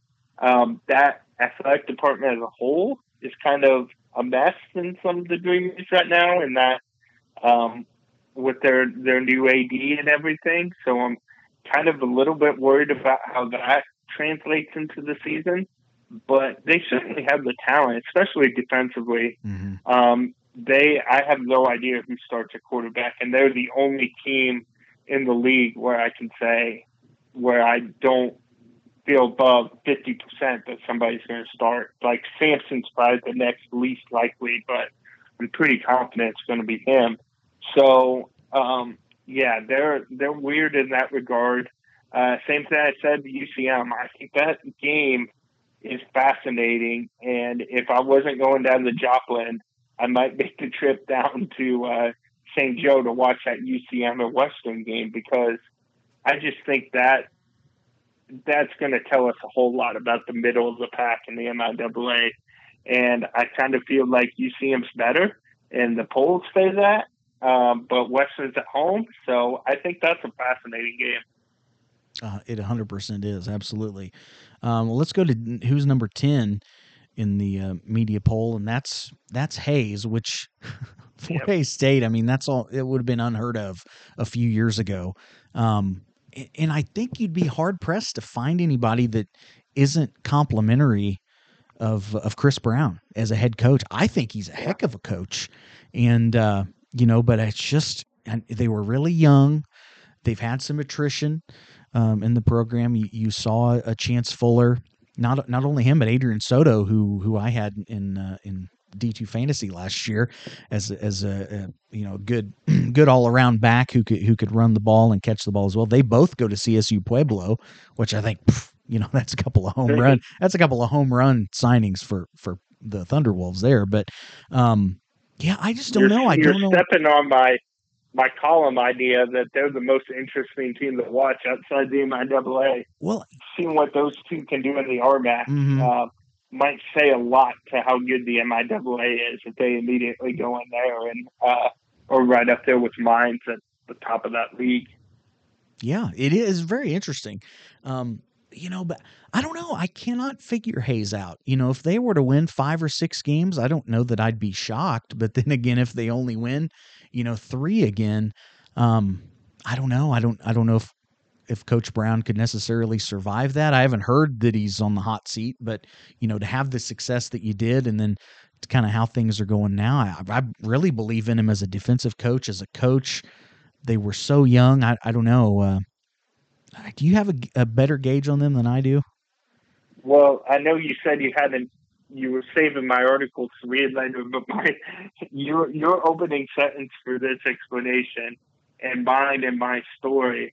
Mine in the story are few coaches in the MIAA are as respected among their peers as Fort Hayes' Chris Brown. So yeah, we kind of think about that in the same way. Like in talking to Rich as much as we do, Rich and Chris have a little bromance there. They're buddies, so maybe that's part of it. But they're weird. My headline, and I feel bad about it a little bit, but then I didn't change it because they basically said the same thing. Is my headline for this story is Tigers look to pull out of tailspin, because that's what they've been in. They just consistently gotten worse every year, and I don't know what to do about it. Like for their point of view, I don't know how to put them any higher. I will say starting safety Mason Perez had the quote I ended up pulling out, and he said we needed something to change, and it definitely has changed from spring going into the summer. But then their point was they had 50 dudes in the weight room. And if Joe Q tells you only 50 guys on the team are in the weight room, you're a little worried if you're Northwest. So I'm not even sold that that's a great thing. So Hayes, I'm concerned at this point. I had them 10th. I only have them better than one team, Northeastern State. And they go to Northeastern State week 1. And maybe this will transition to our last team, but if Northeastern State's going to win an MIAA game this year, I think coming out week 1 and shocking Hayes is the way they can do it. I'm certainly not picking them to do that, but would it blow my mind? Not really. So I don't know. Hayes I'm worried about them. We'll just leave it at that. Well, and it's interesting, because if you look at that, into the was it 18 and 19 or 17 and 18 seasons about, they'd climbed up, and boy, it seemed like, they were really doing things the right way. And this is how you build a team in the MIAA, and then kind of see them free fall. And I would probably put them, I could see, it's kind of the way I think about Nebraska Kearney. And I'll get some flack from that. We have a nice little group chat going with a couple of lopers, but I don't know. I could maybe kind of see that. There's a rise up, and then maybe it dips off. Maybe it falls off a little bit. I don't know. Maybe TJ Davis kind of keeps that from happening this season. But I don't know. Hayes, I just can't figure out.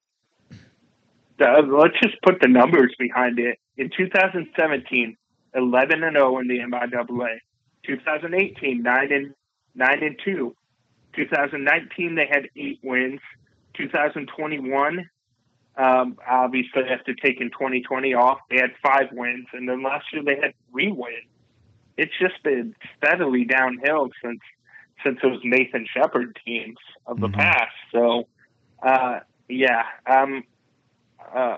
worried to say, or I'm worried about Hayes in that regard. So we'll see how they do, and if they can figure it out. Like, we both like Chris Brown, so maybe they can figure it out that we're not seeing right now. All right, well, let's talk about the team that everybody's got at the bottom, Northeastern State. They were probably the team most disappointed that Lincoln was leaving the MIAA. I think I like JJ Eckert. I think he's a good coach. He's a Tahlequah guy. But boy, the only notes I really wrote down for this is, can he survive the season? I was kind of maybe worried about that a little bit last year. I don't know. Can anybody else come in and do any better? I'm not really sure.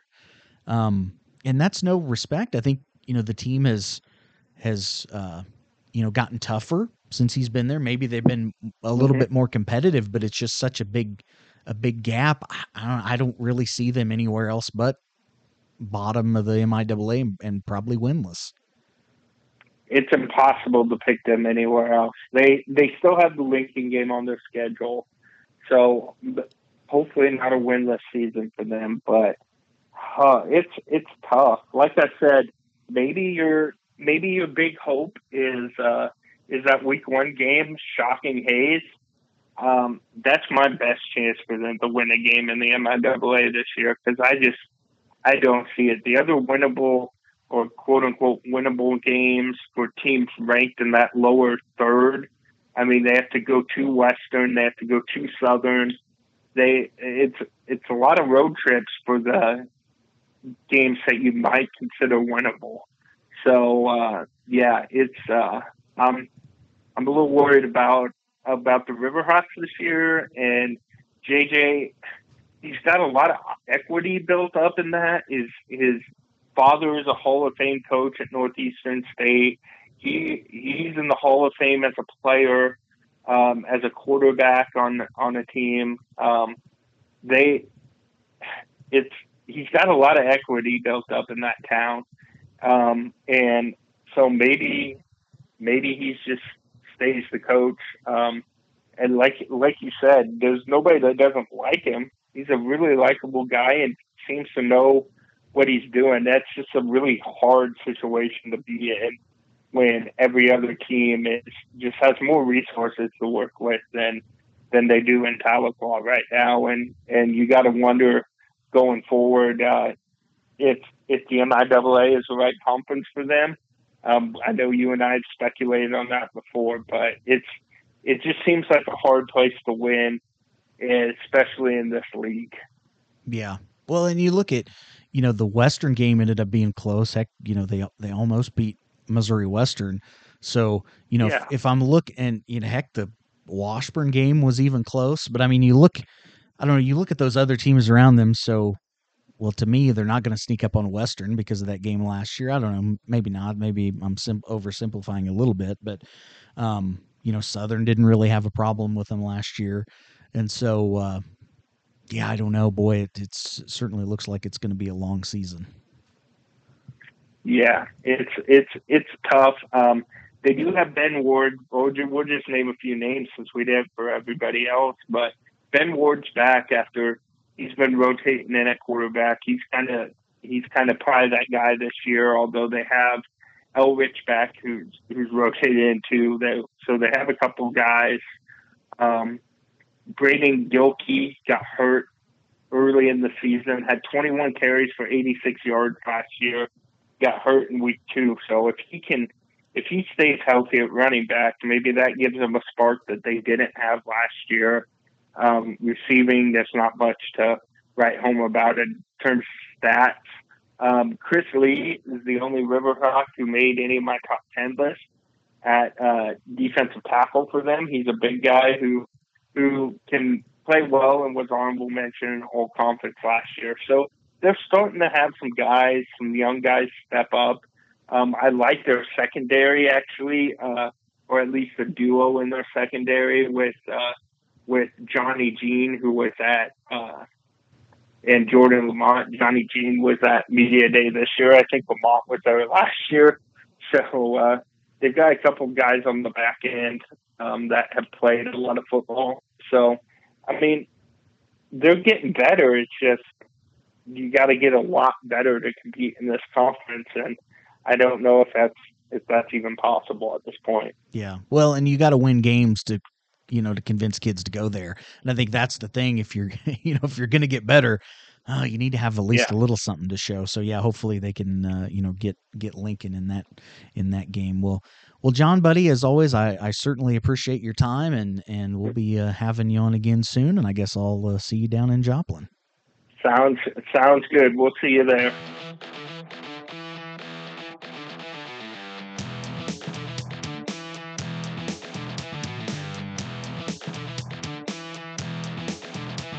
Hi, this is geriatric football coach Bob Green, and you're listening to Bleeding Green with Matt.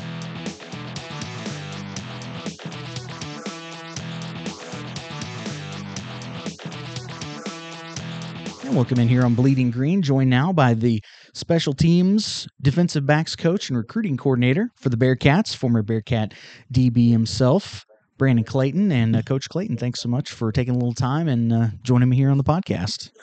No problem. My pleasure, and happy to be here. Happy to do it and visit with you. Well, it's kind of a crazy time. We're getting ready for the scrimmage this week, getting ready for the season to start in a week. I'm sure fall camp has probably flown by so far for you guys.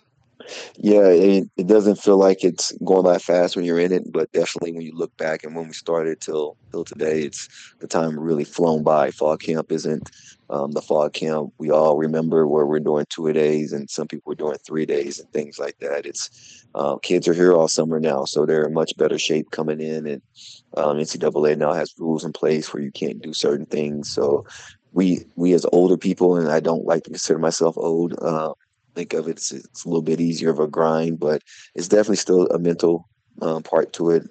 Just staying locked in for the meetings, for the practice, and getting out there and competing and getting used to banging around and pads and everything. Well, let's talk about the defensive backs, because this time of last year, it felt like, boy, there was a lot of young guys. There's still a fair amount of young guys, but now some of them have experience. You look at, the list of guys coming back is pretty good. Of course, Khalil Smith kind of starts with him in corner, and Shane Fredrickson and Charles Gaddy's is healthy after probably had as an impressive half of a Bearcat debut as anybody that I can remember. In that Hayes game last year, of course, I mentioned Shane Fredrickson, Rhett Jordan, Josh Turner, Andrew Bradley was kind of a young guy that came on impressed. Trayon Jones. There's a lot of you've added some too, but boy, there's a lot of guys that are coming back. How you feeling about the depth in the defensive backfield? Yeah, we're definitely ahead where we were a year ago, just in terms of experience, communicating, cohesiveness, just kind of being on the same page. That's been a blessing. Obviously, still work to do. We're not where we want to be to where we feel like we can be by the end of this thing. But I've liked the way we progressed. I've liked the way those guys have worked throughout the summer and throughout the fall camp. I would say we're much further along than what we were last year, but still with a ways to go. The depth piece has really helped because it's created competition in the room at corner and at safety, just with a group of guys. So really excited about that. That's the best motivator you can have as a coach is other guys that can compete for playing time and just trying to always mix up the depth chart and keep people on their toes and keep them competing, keep them focused on little things and getting better. But I like the way they've responded because as a group, they responded together. They're working as a group. Even though they're competing with one another, they're not working individually on that. They've kind of locked in and really focused on the group being better and kind of learning from some of the things we weren't great at last year and trying to make those strengths this year. Well, and as you look at them too, I mean, there's several guys. Mentioned Josh Turner, mentioned Gaddy. I mean, there seems to be several guys too that can kind of move around within that back four. Absolutely. A number of guys. Josh for sure. He started a game or two last year at corner, and obviously a few of them at safety. Gaddy too has experience playing corner, and obviously plays safety. We try to recruit to that a little bit. Guys that have some versatility to just always allow you to put the best 4 guys on the field or 5 guys on the field. I think that's really been a strength of ours in the past. The secondary here, we've done it with guys like Bryce Inyard and Eddie Ritchie and Anthony Lane even. So we've had some good ones and been able to do that. And I think that could just make you better as a football team when you're talking about playing your best 4 guys and not just the next best corner or the next best safety. You're looking for the best people. Well, when I talked to you back on around signing day, you talked about Austin McKinney was a guy that you brought in. There's a couple of more transfers that you guys have brought in this summer. How do you feel like those guys are acclimating to Bearcat football? Really well. Austin's kind of bounced back between safety and corner. He's another one that has some versatility. Athletically, he's really gifted, and he's just trying to clean up some little things here and there. But really excited. Going to be really impressed with him once he starts to pick it up and get going throughout the season. I think he's only going to get better because he's got all the physical abilities. Another one is Gianni. Gianni transferred in from Grandview. He's really impressed us. Obviously, he comes from a really good program up in Grandview. He's played a lot of football, most of it at safety, but naturally he's a corner. He's played a lot of corner here for us so far, and I think he's been one of the more impressive DBs I've had in fall camp. So those guys really help, just to add, like I said, depth and competition to the room and experience. They've all played college football. So that's the other big thing that goes with it as well. What would you say, just the group as a whole, what would you say the biggest strength is? I would think, obviously, the depth is a big strength. I would say their attitude and the way they're working together and challenging each other and holding each other accountable thus far has been really good. I would say those 2 things. I think our communication has been a lot better and guys being on the same page. I would say those 3 things stand out to me before when I think about us last year and where we are this year. And what about young guys are there any young guys that have impressed during camp? Maybe not necessarily. I mean, we've ran through a lot of names of a lot of competition for spots, but maybe guys that won't necessarily figure in this year, but that get you real excited for down the road. Good question. Some freshmen that have done really well. I think Holden Zigman has done a really good job. He's a true freshman safety.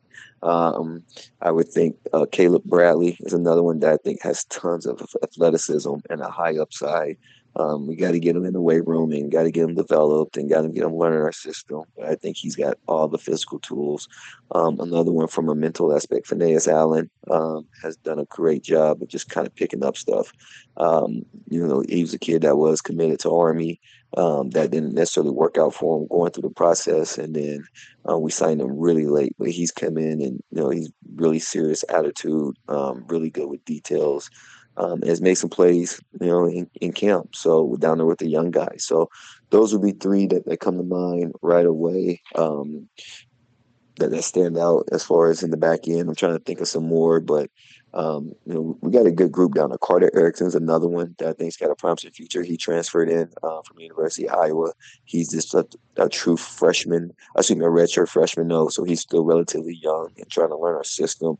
But they all fit in the room really well. I think we're having a lot of fun in that meeting room. The body language and the energy's been good. The older guys have done a good job of teaching them, coaching them up when I can't see everything. So I'm excited. Well, let's talk a little bit about special teams. You got, Cole Lamel had a spectacular season, especially through some of the struggles that he had, and great.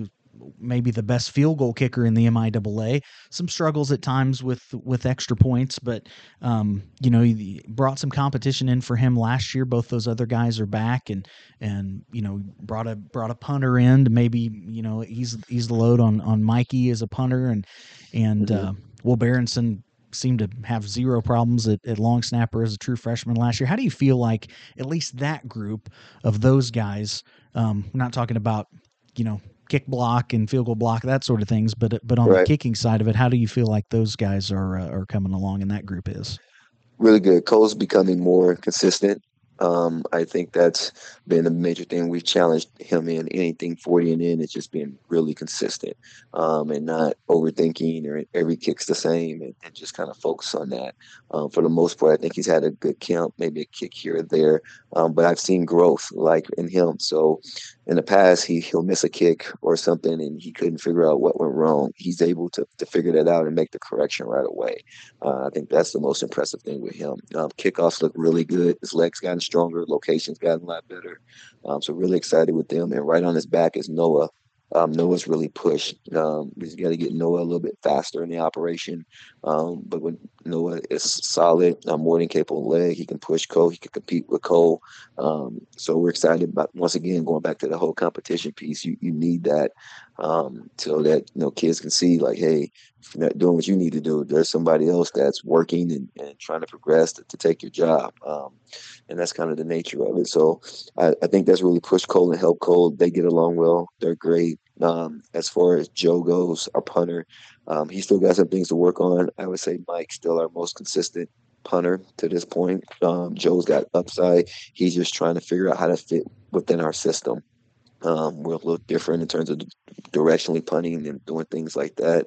But he can do it. I have more than enough confidence in him to be able to do it. But it may not, it's like taking one step back in order to take two steps forward. And he's trying to work his way through that. But I think down the line, he'll figure that out. And obviously Will's reliable now. Just expecting him to be better. Nobody knows there's a long snapper until you have a bad snap. Right. So we don't expect those. But we do expect him to now be a little bit better in hitting spots. Hey, we're going to kick the ball this way, so we need the ball over here. Hey, we might need you to help in protection this week. Like, just things like that, just adding more to his plate and expecting him to be better as well. Well, and special teams, when it comes to blocking kicks, that's always, that's been something for years and years that the Bearcats have been really good at. And sometimes it's an opportunity for some young guys to shine. How is that group coming along? Good. We're just not getting into Missouri Southern prep. We're still in the process of trying to figure out if we're going to be more of a return team or more of a block team. Obviously, with KG, we have a dynamic return guy that can make some things happen when he gets the ball in his hands. It can really flip field position and eventually score. So that's one aspect of it. But obviously, always in our back pocket, we'll have a block in for critical situations. That was very helpful in flipping momentum in the game for us last year against Grand Valley, and just kind of being ready for that and working that. So those units have come along well, mostly drill work to this point, and now we're starting to piece them together now that we're less than a week and a half out from playing. Perfect. Well, Coach, I won't take up any more of your time. As always, appreciate it, and can't wait for the 31st. Absolutely. Anytime, anything else you need, just let me know.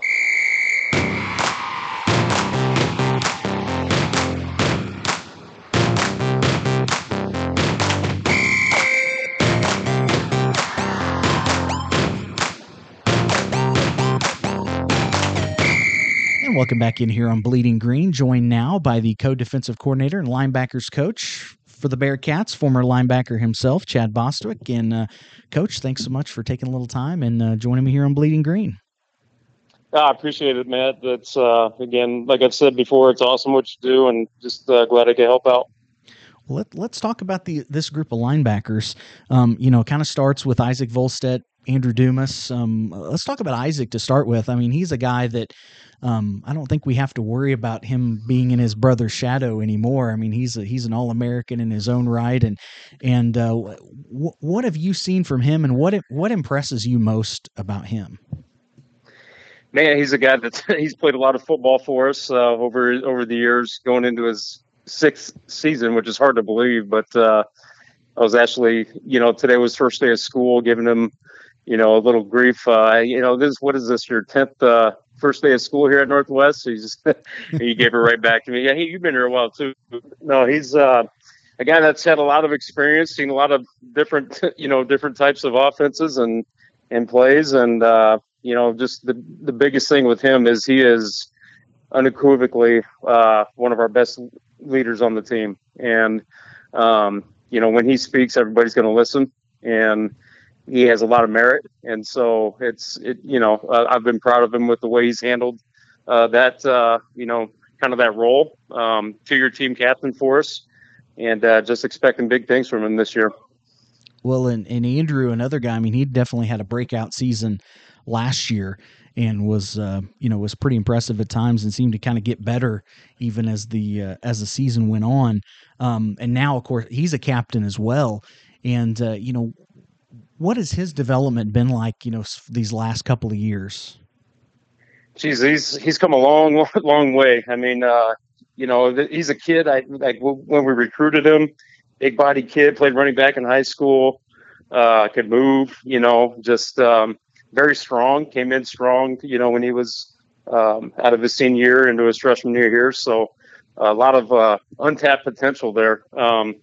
But again, the biggest thing with him, like since last year, just his leadership has come on really, really strong. And when he speaks up, everybody can hear him because he is very loud. He does a great job of being a positive leader and just making sure that everybody, is pulling the rope the same direction. So very proud of him with the way he's handled that role as well. Kind of came in last year competing for a starting spot with Andrew Bloom at one of the outside backer spots. And, they split time quite a bit throughout the year. And, Doomy, just kind of towards the end of the year started really playing very, very well, not making a lot of mistakes, actually making some plays, making some exceptional plays as well. And, it's hard to take him off the field. So he's growing very comfortable in his role and just doing a great job of holding himself accountable and holding everybody around him accountable as well. Well, and I guess, the question was that, kind of going into even spring ball at the end of last season, who would be the third linebacker? Who are the guys that kind of have been fighting for that spot? And then the second part of that question is, how do you feel about the depth you guys have at linebacker? Yeah, no, for the other spot right now, we have a young man by the name of Bryce Crone that's been running with our first team. And he'd tell you this too, he had an up and down spring, just kind of the first time being in that role, played mostly special teams last year and did a great job with that. So he's a guy that's been running with the ones, and another guy that's right behind him and right there with him is Parker Bowen. And, another kid that played all special teams last year, did a phenomenal job in everything that he was asked to do, had a great spring. And those two guys, I feel like, give us a real, a good combination of depth at that position with that other spot. And as far as the depth goes overall, I feel really good about this group. It's, we have a Carter Edwards at the other outside spot. Jacob Forsland's been here a while. Carter Olson is going to back up Isaac Volstead, and he has had a really, really good fall camp. I mean, just really feels comfortable with what we're doing now. And another kid by the name of Tuck Atwood, that's a middle linebacker that could do some good things as well. And Ben Innes, another kid that's come on strong, just really kind of has a good grasp and understanding, what we're doing. So I feel good about the group overall, and it's a bunch of guys that are going to give us a lot of depth on special teams as well, which I'm excited about. What would you say, kind of overall, what's the best quality of this of the linebackers as a group? Man, they bring the energy every day. I mean, they drive the bus at practice. I don't ever have to tell them to do it. It's just something that comes second nature with those guys, and it it makes it a lot of fun to be around these dudes. You know, when you go to meetings and being out there during drill work and practice, because it's never quiet. It's always, there's a lot of juice going. So everybody's eager to learn. You know, ask a lot of great questions.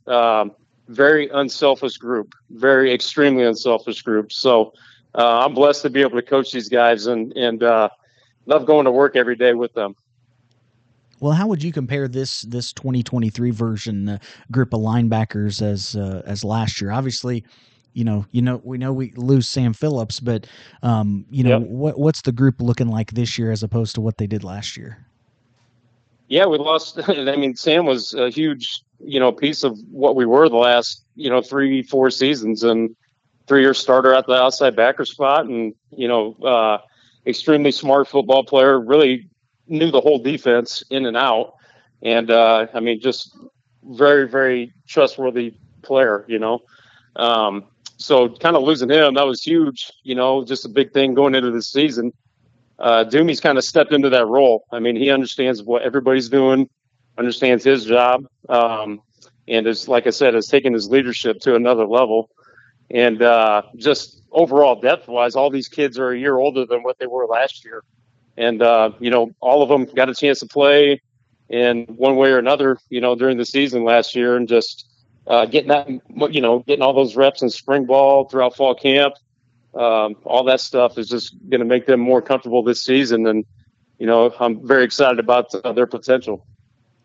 Well, and what are some other guys, maybe a young guy or two that we may not see out on the field this year, but are some young guys that have come into fall camp and have kind of caught your eye and impressed? Yeah, I mean, there's a couple young men that are still developing. Cody Simoncic out of Smithville, he's came in as a freshman, kind of changed his body, throughout this year, and just still trying to learn and get comfortable with some things. Another kid, David Jaquez, he's out of, he's trying to remember, Fort Osage, so he's a tough kid. He's actually our backup long snapper. So I told him, I mean, you got to get really good at that because you never know what's going to happen. And he's kind of taken that and ran with it. Those two guys have done a phenomenal job. So you got some new freshmen coming in, just still wet behind the ears a little bit. So, we'll probably talk about a few of those guys as in the future, but very excited about the potential of this group. Well, one last thing, Coach, and you're no stranger to, what it takes to play linebacker at Northwest. And linebacker, there's been so many great ones over the years. What do you tell these young guys? When a guy comes in playing linebacker, just how do you tell them the importance and kind of prestige that comes with being a linebacker for Northwest? Yeah, I think during the recruiting process, when we recruit these guys, it's something that we talk about just because there's a huge history of very good linebacking units over the years. And I mean, there's high expectations, and we talk about that not only in the recruiting process, but when they get here and throughout meetings. And like I said, the biggest part is when our fifth and sixth year senior guys, they're the ones that are kind of leading that charge a little bit and then showing those guys the way. And it's pretty special. I mean, just seeing how these groups develop. It's individual groups every single year. So just seeing the 23 version of the linebacking unit, I'm pretty fired up about what's to come with those guys. So sounds great. Well, Coach, as always, I appreciate your time and wish you and the guys best of luck this season. Thank you, Matt. Appreciate it.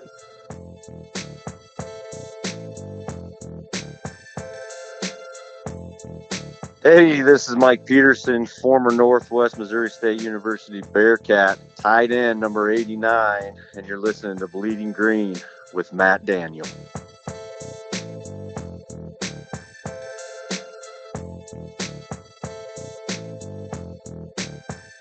Welcome back in here on Bleeding Green, talking the wide receiver position, joined by former Bearcat quarterback and the current wide receiver coach up at Northwest, Zach Martin. And Zach, man, thanks for taking a little time and joining me here on Bleeding Green. Of course. Always happy to help. Well, you've got an exciting group, and a group that we're pretty familiar with. I mean, you talk those top four guys, that are all seniors, but really kind of the top six. I think the top six receivers just overall are back on this year's team. What has fall camp kind of been far? How's it been? What's it been like so far? And then how is this group coming along, and how nice is it to have so many familiar faces back? Yeah, it makes you a smarter coach, first off, right? So it helps having a lot of game experience. The biggest thing is, we got a lot of familiar faces. Some guys that have been in the program for 4 to 5 years, some guys that came into the program last year. So when everybody kind of got together last year, it was kind of their first time all together. And obviously it takes a while to get used to people and who they are as human beings, and, how they have fun, who they hang out with, that sort of stuff. So, the thing I want to say is that our group's bonded really well. Since the end of last season, throughout the spring, winter, spring, summer, my guys are hanging out a lot. There's a lot of, things they do outside of football. And I can just tell as watching them interact that they're just closer as a group, from a year ago this time, when we brought in Kashawn Griffin, Rashad Shelton, Jamar Simpson, 3 different guys from the West Coast that, played some JUCO ball or played, at San Jose State with Jamar, and threw them all into a room with, Peyton Carter, Trayvon Alexander, Keegan Sturdy, it's just cool to kind of see them all, go their ways and hang out with people. So I would say that, the cool thing is seeing those guys bond, and those are going to be their lifelong friends for a long time. And the development too, they're doing a phenomenal job of teaching each other and then teaching our young guys. So I'm excited. I'm thrilled. Like I said, I should be a smart football coach this year, hopefully. Excited and really, really, really can't wait to see these guys go out and play next Thursday night. Well, the 3 transfers that you talked about, of course, KG, Shelton, and Simpson, how important has it been for them just to be able to go through a full off season because that isn't something that they happened last year. And then, we saw them obviously become more and more involved in what, KG especially was able to do throughout the season. How helpful has it been for those 3 guys to get a full off season in? Yeah, I mean, tremendous, right? I mean, I want to say, rewind a year ago, Rashad and Jamar got here the middle of June, and then KG stepped foot on campus August 4th, and practice started August 5th. Wow. So, and I think people saw that, right? I mean, everyone could see that all 3 of them are talented. Obviously, KG's pretty electric with the ball in his hand, but there's a lot more in football that goes into just, hey, give that guy the ball, I think everybody saw as the year went on, that guy being more involved in what we were doing offensively. And, I'm just excited. We're going to be able to do a lot more with him. We're going to be able to move him around. It's going to be hard for teams to just say he's going to be the backside single receiver because he's going to line up everywhere. And we're excited to kind of, be able to do that. And, just the growth with him and the other 2 as well. It's just exciting times. So very fortunate, obviously good football players, great human beings. I don't know if a lot of people know this. KG's a dad, and he's a great father. I've met his daughter once. So, that's obviously a piece of him, and he's an exciting kid. And so Rashad and Jamar's obviously going to be a junior. Rashad's going to be a senior. Think about Rashad, unbelievable teammate, give you the shirt off his back type of kid. Doesn't matter if he plays 10 snaps, doesn't matter if he plays 50 snaps. He just wants to win and help the team in any capacity he can. So, definitely thrilled about those guys, and excited to kind of see where it all goes. Well, let's talk about, first off, the couple of seniors that have been around a while that actually did transfer in, but it just seems like they've been here a long time for Trayvon and for Keegan. Let's talk about Trayvon first, because he's a guy, I feel like he's a guy that brings something a little bit different, kind of that, you can throw the fade. We saw it a lot later on in the season, and probably played some of his best ball. Talk about kind of his skill set and how he fits in and how he kind of gives you guys a little bit of a different look. Yeah, well, I mean, he's just like a Swiss Army knife, right? I mean, he's Alan Lazard. He's a big physical receiver, faster than you think. Great jump ball type guy. So he's all of that. Knows our offense in and out. The thing about him, he's had a tremendous offseason. Grown a lot, so much. I can't even begin to tell you the growth that young man's had.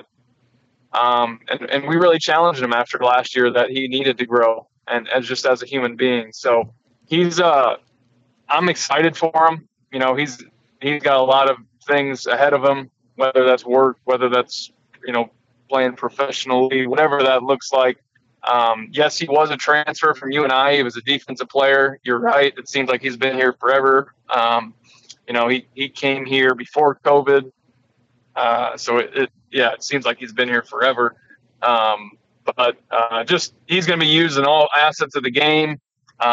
He could probably line up at tight end and do what we do. There's just a lot of different things he can do. He'll be on special teams. Just really has. I'm just extremely happy for him because he's grown so much this off season, and it's all due to him and the work he's put in.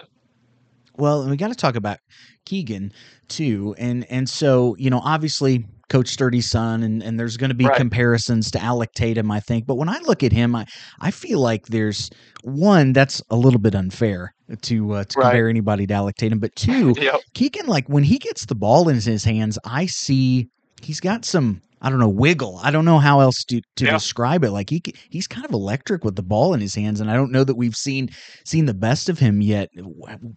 Talk about him a little bit. Yeah, you can't replace a guy like Keegan. It's like having another football coach on the field.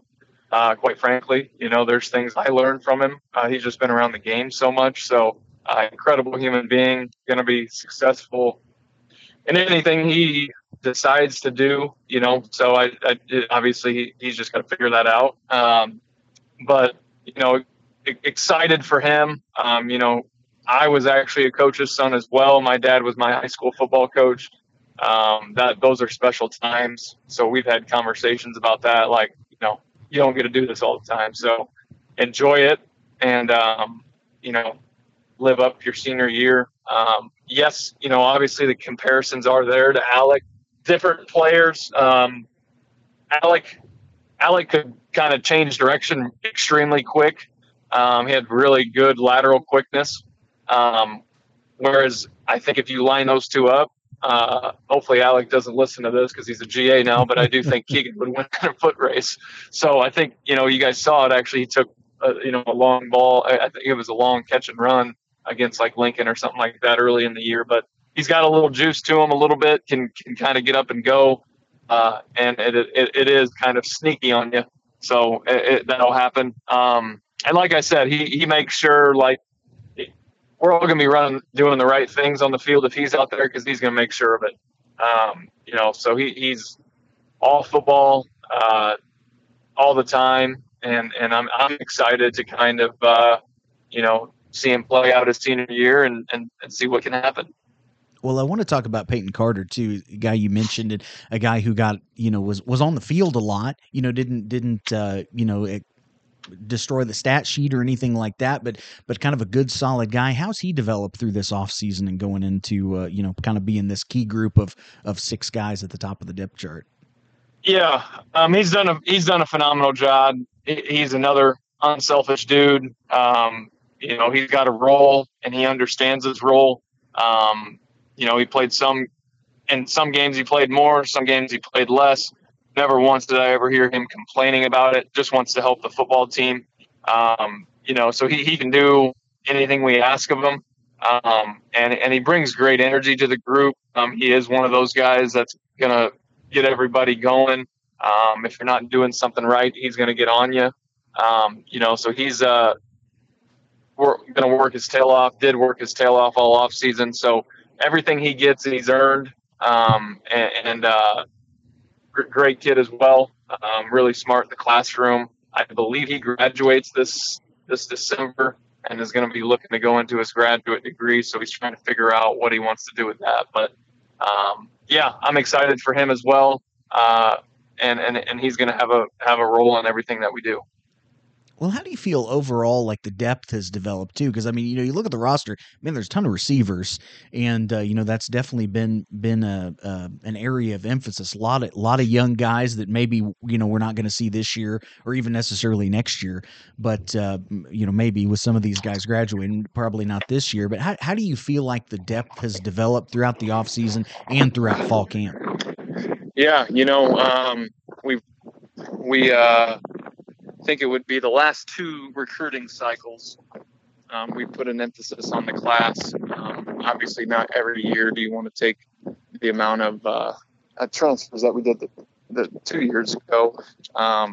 So we're going to try to do this thing right and do it with 4-year guys. So past two classes have been really good. We've got a kid by the name of Jake Weber that's going to be a really good football player, and you might get to see him actually earlier than what people think, because he can play and he's tough, and he's going to be a good one. So he's all football, and a Williamsburg, Iowa kid, great in the weight room, strong kid, and he just wants to be great. And so he's going to have a shot. You're going to have a name. Duke Timmons is a Florida kid. He's probably going to be a year away, but he catches the ball really well. The thing with him is he's got to put a little weight on and be ready for the college game. And then it's a little early to tell on the guys that just got here, but there's going to be 2 to 3 that we're pretty excited about in this year's class. So we're feeling pretty good here. We got a couple of good juniors and some younger guys, and we got a couple sophomores that are kind of making a push right now as well that we're excited about. So it's going to be it's a good problem to have. There's a lot of good players, and I got to find a way. It's my job to find a way to get all the right people on the field and the right spots on the bus. So I'm excited to do that. It'll be good, and we got, like I said, we've just got a lot of depth, and guys understand that, are bought into. We got a really good group and really close group. And whether it's 5 snaps, 60 snaps, they're going to play their tails off. So. Well, kind of one last thing I want to ask you about, Zach, as you look back to last year at this time, obviously we know the experience and all that, but how would you evaluate this group, today, this week, as opposed to where we were at this time last year before the season started? Yeah, it's just knowledge and experience, I'm not installing a whole offense to half of the guys that are going to play, now it's teaching the little things, hey, this is man coverage. Hey, this is cover 2, this is cover 3. This is what we're going to do. Here's a slight route adjustment off of this if he does this. So it just kind of helps us be right more than what we may have had to been last year with, having to make this one call and kind of live with it. So, and then obviously game experience, guys know what it is week to week to prepare to be in a football game at our level. They know what the road environment in MIAA looks like. They know week in and week out, you better show up. So not having educated people on that anymore, now they can kind of just go out and play. So I'm excited. We're going to get to be able to do a lot with our guys. There's one name that hasn't been mentioned that I would be remiss in not mentioning his name. He actually transferred here with that group last year, but came in with an injury. His name's John Giagiri. He's a Diablo Valley kid from Northern California, and he's going to be a good one as well. So he'll play some this year, and I wouldn't be surprised if you see him more than what people might think. But I don't know where I thought of his name, but I hope that was all right. I threw him in there. Well, actually, he is somebody whose name I wrote down because I remember kind of when he had an injury. He had a knee injury. Is that right? Yes. Last year? It was an ankle. So Ankle, okay. he when we were recruiting him, he kind of had some D1 stuff that, were kind of more walk-on type things. He broke his ankle like 2 days before he was actually coming out on his visit, which is, very, very poor luck. It's funny. He told me, when he ended up coming here, that he wasn't going to come here had he been healthy. He was going to do one of the walk-on deals. But, he was injured, had surgery and stuff. He comes here, grinds through the rehab, kind of meshes in with all the guys. And when he finally got cleared in December, I believe, it was a kind of a 6 month deal. Obviously he was back home, and then really from the spring on is when I've got to witness him, and he's only done really good things. I think he led either the league or the Northern Cal division in receptions or yards or something like that. So he just understands football, understands windows. He can block, he can do it all. So, that's another name thrown into the mix of the 6 guys as well. So we're excited. Yeah, he's going to be a good one, and he's got 2 years left to play as well. Awesome. Well, Zach, I won't take up any more of your time. I appreciate making a little time and coming to talk about these guys, and wish you and the team the best of luck this season. Of course. Thank you very much. Let me know if I can ever do anything for you guys.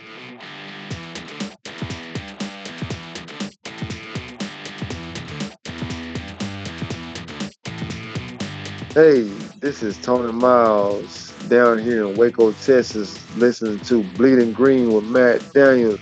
Hey, if you're not listening to Bleeding Green, you're not listening to anything.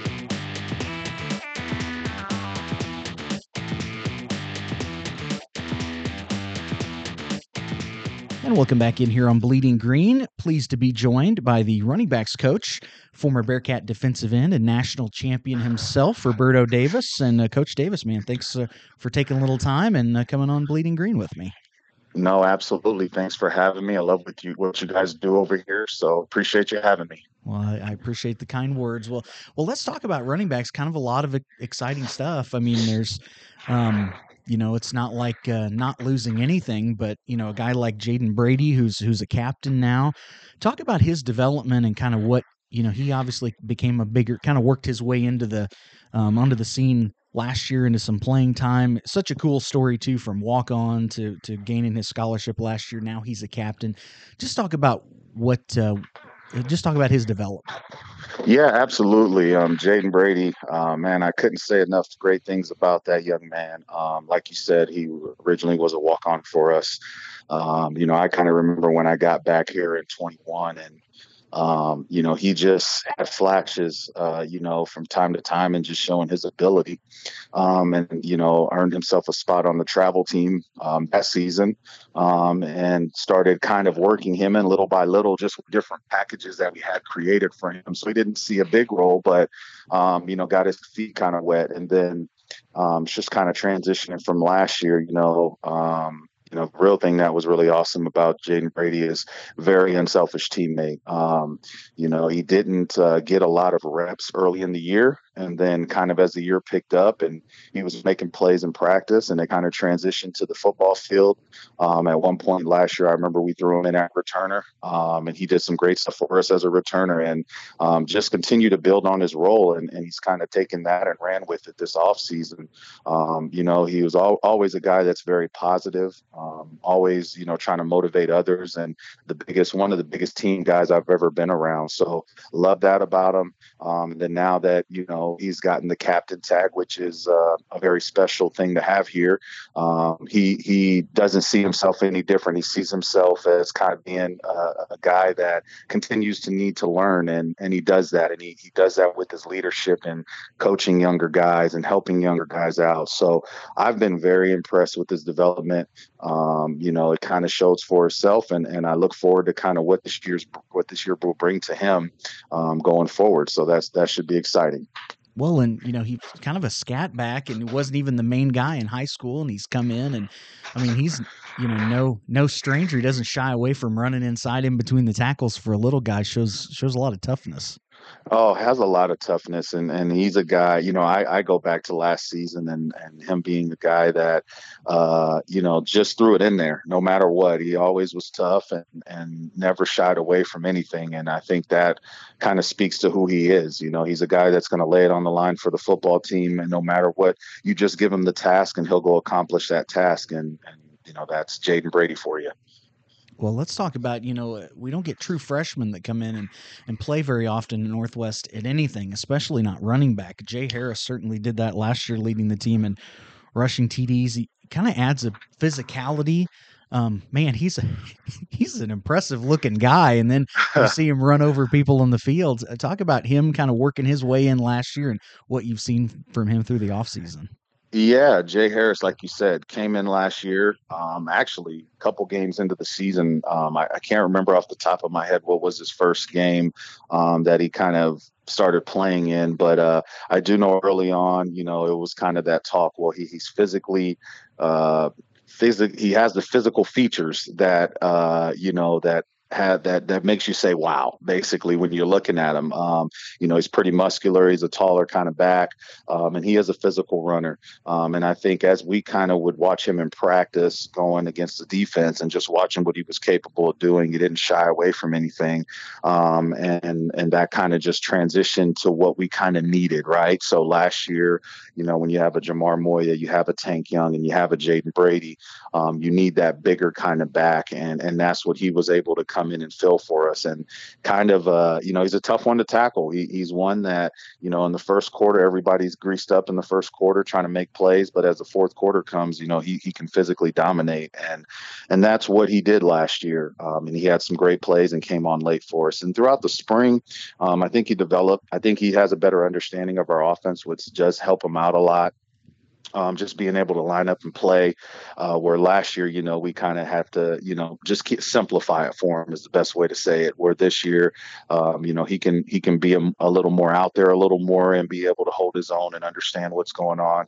Coming in as a freshman, it's kind of tough picking up this style of offense, and then obviously with the signaling stuff in, and it's just a lot to take on when you're coming from a high school that you may have 5 or 6 run plays and 5 or 6 passing plays or whatever that looks like. Not all high schools are like that, but some of them are. And he came in and struggled early just mentally with the playbook.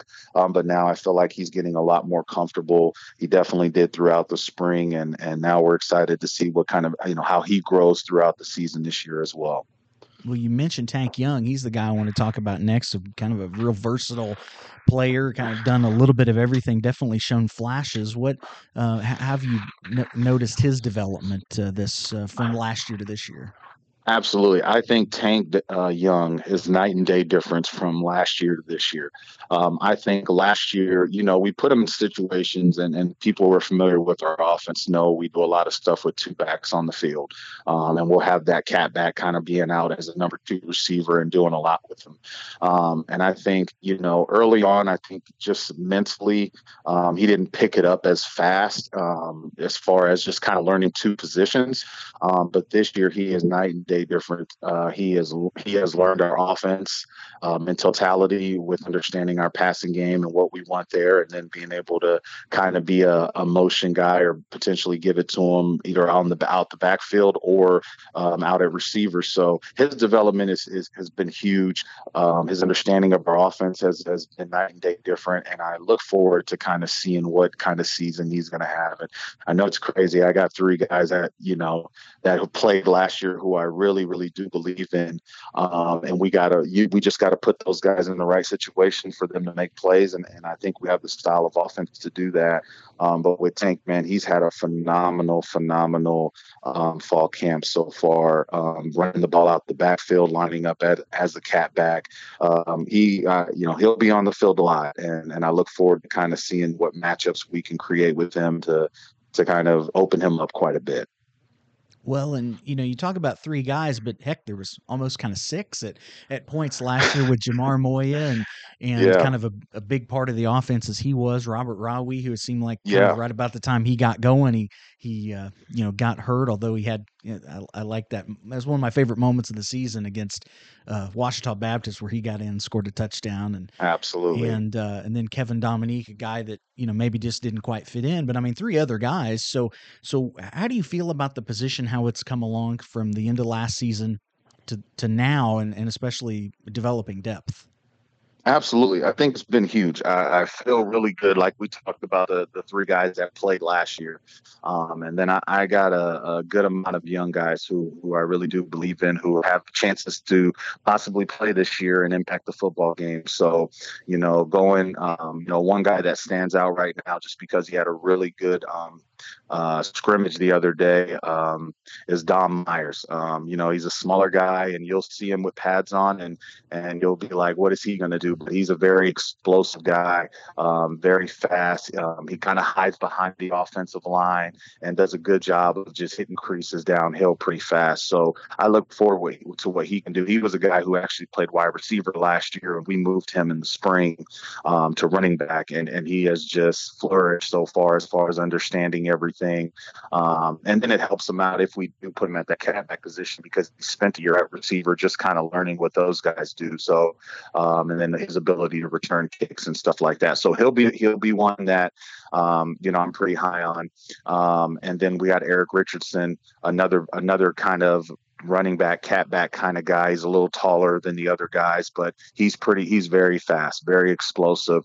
So we'll be able to put him in. And then the other guy, I forgot, totally dropped the ball on this. Jackson Miller. Jackson Miller is a guy, probably one of the he's one of the guys that's very smart when it comes to the playbook.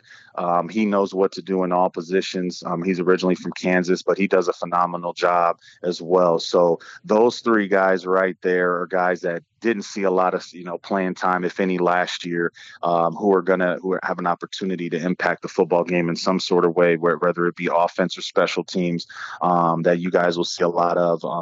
So I look forward to all that kind of stuff, and I love the development of that group.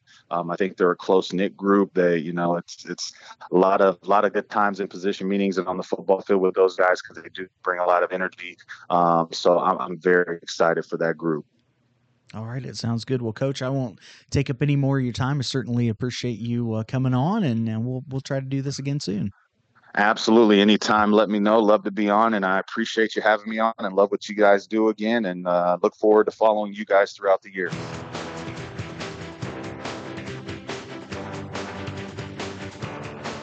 Hey, Bearcat fans, this is Mel Churchman, former Bearcat coach. You're listening to Bleeding Green with Matt Daniel. And welcome back in here on Bleeding Green, and joined by the Bearcats' new kicking and punting coach, Coach JJ Aller, and appreciate him coming on. JJ, man, thanks so much for taking a little time and joining me here on Bleeding Green. Oh, I appreciate it. I'm glad to be on. I'm glad to talk about kicking and punting. I'm pretty passionate about it. So have a good day today. Well, it's pretty awesome, and I think it's awesome that we have somebody working with the guys. I've appreciated all the videos and things kind of on social media is throughout the off season. I as fans kind of get starved for for some things, and so it's nice to see anything current. And so that's been fun for me. But I want to use this opportunity to kind of get to know you a little bit. Where are you from originally? Born and raised in Sedalia, Missouri, Smith Cotton High School, and was a soccer player and kind of got into kicking in college. Okay. Where'd you go to college and kick at? Baker University in Baldwin City, Kansas. Okay. And then kind of you kicked some professionally. Before we get to that, how did you find your college experience kicking? I mean, did you feel like there was enough instruction or you needed more? That's what's kind of spawned into the kicking business for me. There literally was no one there for me. It was all, O-line coaches, defensive line coaches. So basically you got some crazy ideas, keep your head down, follow through, kick it straight, these weird things. And you're like, but how do I do this? No one knew. I came off the soccer field. I had no coaching. They gave me a bag of footballs and said, go over the game field and figure it out. And so my passion is to make sure that a generation of kickers don't have to go through that we can get them started early the right way and give them success later in life with it. So how did you, did you kind of have to go out on your own and seek out some assistance or learn some things? How did you kind of build up that skill set yourself? Essentially, I just recorded film, as much film as I could get on the old VHS players. You probably remember those back in the day. Mm-hmm. But so I would do film. I would watch all the pro college kickers. I'd go frame by frame. I think I wore out 2 ECRs with the frame by frame. So I just studied a lot of different kickers, a lot of different styles, and then finally kind of saw some correlation between different kickers doing the same things. And so I started to put that into practice, and then over time kind of developed my own style that was consistent. Well, and so then I know you were in some NFL camps and you kicked professionally for a while. What did you do after your college days were over? Well, the good thing about the Arena League was it's a spring and summer league. So one of my friends from high school was coaching at Missouri Valley in Marshall. So that's just a short drive from Sedalia. So I started down there just working with kickers and punters in the fall. And then I would do substitute teaching in the Sedalia School District and then play in the spring and summer. And so that coaching, you talked about kind of being driven to that, through your own experience and having somebody out there. Was that always something you were drawn to, or did that kind of come about at any certain point that you remember? I remember, I went to Park College in Parkville, Missouri, and played soccer for 3 years in college. And so, I don't know, at a certain point, I just was interested in kicking. I'd always had kind of an interest in it, but back when I was in high school in the late 80s and early 90s, you couldn't, they didn't want you to play soccer and football like they'll do today. So you had to choose one or the other. And so if they had allowed that, I probably would have done both. But I always had kind of an interest in watching kickers and punters. I thought it was interesting to see the ball flying, and it was kind of impressive when you got around someone that was really good. Well, so how did the Northwest thing come about? How did you hook up with the Bearcats? Well, essentially, it came down to I was at Grand Valley High School for the last 2 years and had a really good kicker there. And his sister had went to Northwest, and he was interested in Northwest. So I just kind of started watching film on him to see how he would compare to the kickers that they currently had. And so I basically just saw film on Cole. And so I saw some things that I thought I could improve on. I said, well, I could really help this kid if that would work out. So I just reached out to Coach Wright and said, hey, this is where I'm at, what I do, and what I think I could do for Cole. And so Coach Clayton called me and said, hey, why don't we come up and let's talk and see what we can come up with. And so that's essentially how it really happened. Well, awesome. Well, let's talk about that. I kind of want to talk about some of the guys that you've been working it with. We'll start with Cole, and he was one of a really good story from last year to the year before of kind of coming in, being more consistent. There's, certainly maybe some PAT issues and things that were dealt with last year, but he definitely improved. And I saw some film. Heck, I think he kicked a 57-yard field goal that you had we definitely haven't seen that from him, that you had shared on social media. What kind of talk about him and how he's developed in your time working with him, what you guys have worked on? Well, first of all, he's a great student of kicking. So he's been very open to change it. Sometimes it's hard to come in and change someone when they're used to doing something. Even if it's wrong, they feel comfortable with what they're doing. They try to figure out how to make the wrong stuff work right. And so he's been very open to me fixing things and changing things. His consistency level has really gone up. So we worked on, he had a plant foot issue when I came in, and that's what was driving the missed extra points. And so we saw that, and so we would fix the plant foot first. And I've been working with the swing pattern with it. And so we call it, fit to form is what we call it in our world. But we worked on his fit to form, and so his consistency has really gone up in camp. He's had a really good camp. And then again last night in the heat and the humidity, he hit another 57-yard field goal. So right down the middle. So he's really coming on. Nice. Well, then Noah Gastella, a guy that the coaches brought in last year and had some injury issues and kind of early in the season, but I've heard and seen some good things with him. How have you found him and how's he been developing throughout camp? Right. So when I got there, I had no idea who Noah was until I got there, and then I didn't realize I knew we had 2 kickers on the roster. I didn't know we had a third. Noah's had an incredible camp as well. He's very, very consistent on his field goals. He's really pushed Cole, and I think that's helped both of them get better as they're pushing each other. So there's no guaranteed job. You got to earn your job every day. And so they kind of take that lunch pail mentality to work every day that, hey, I got to watch the guy behind me, because if I tail off, this guy's going to come in and take my job. So that's what I think has been great. We've had competition, and I think that's what breeds excellence in kickers is competition. Well, and then there's Devin DeRose, another guy who, you mentioned Baker. He's transferring from Baker, and it's definitely it seems like you got 3 pretty good guys to work with. Very, very lucky to have 3 excellent kickers. Any of these 3 kickers could go to another school and probably be the number 1 kicker at a lot of them. They're that good. The consistency, I see it. I'm only there a couple of days during the week because I live in Kansas City, work here. I see all the huddle film daily, and there's a lot of made field goals and a lot of really good high deep kickoffs. So I've been very, very fortunate to have 3 really good students of the game of kicking and that are willing to make the changes to try to elevate their game even higher. Well, let's talk about the punters as well. I mean, that's another thing that that we've seen Cole do at times. And obviously bringing in Joseph Wires, the transfer from Livingstone, and then Mikey Hohensee, who's been the punter and is no slouch in his own right. How do you feel like that group of guys is coming along? They're really getting going too. Mikey really gives us an opportunity of being a quarterback that we can do a lot of different things, special teams scheme wise, with him, rolling out, throwing the ball.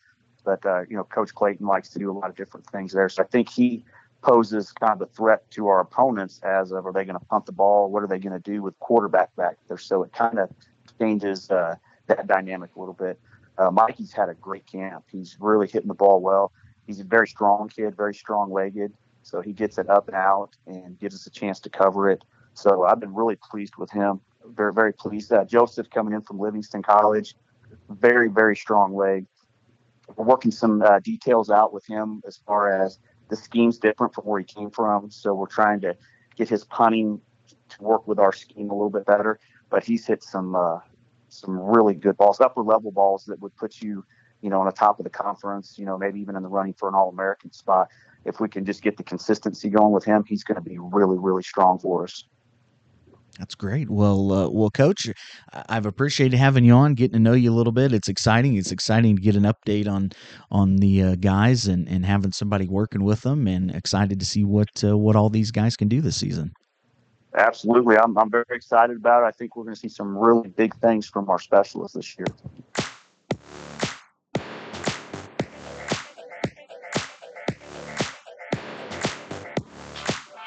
Hey, this is former Bearcat utility knife Jordan Grove, and you are listening to Bleeding Green with Matt Daniel. Go Cats. And welcome back in here on Bleeding Green. Time for the Bearcats According to Eli. Ah, yes, Eli making his return weekly to the podcast now through the end of the season. Eli, buddy, what's going on? Nothing.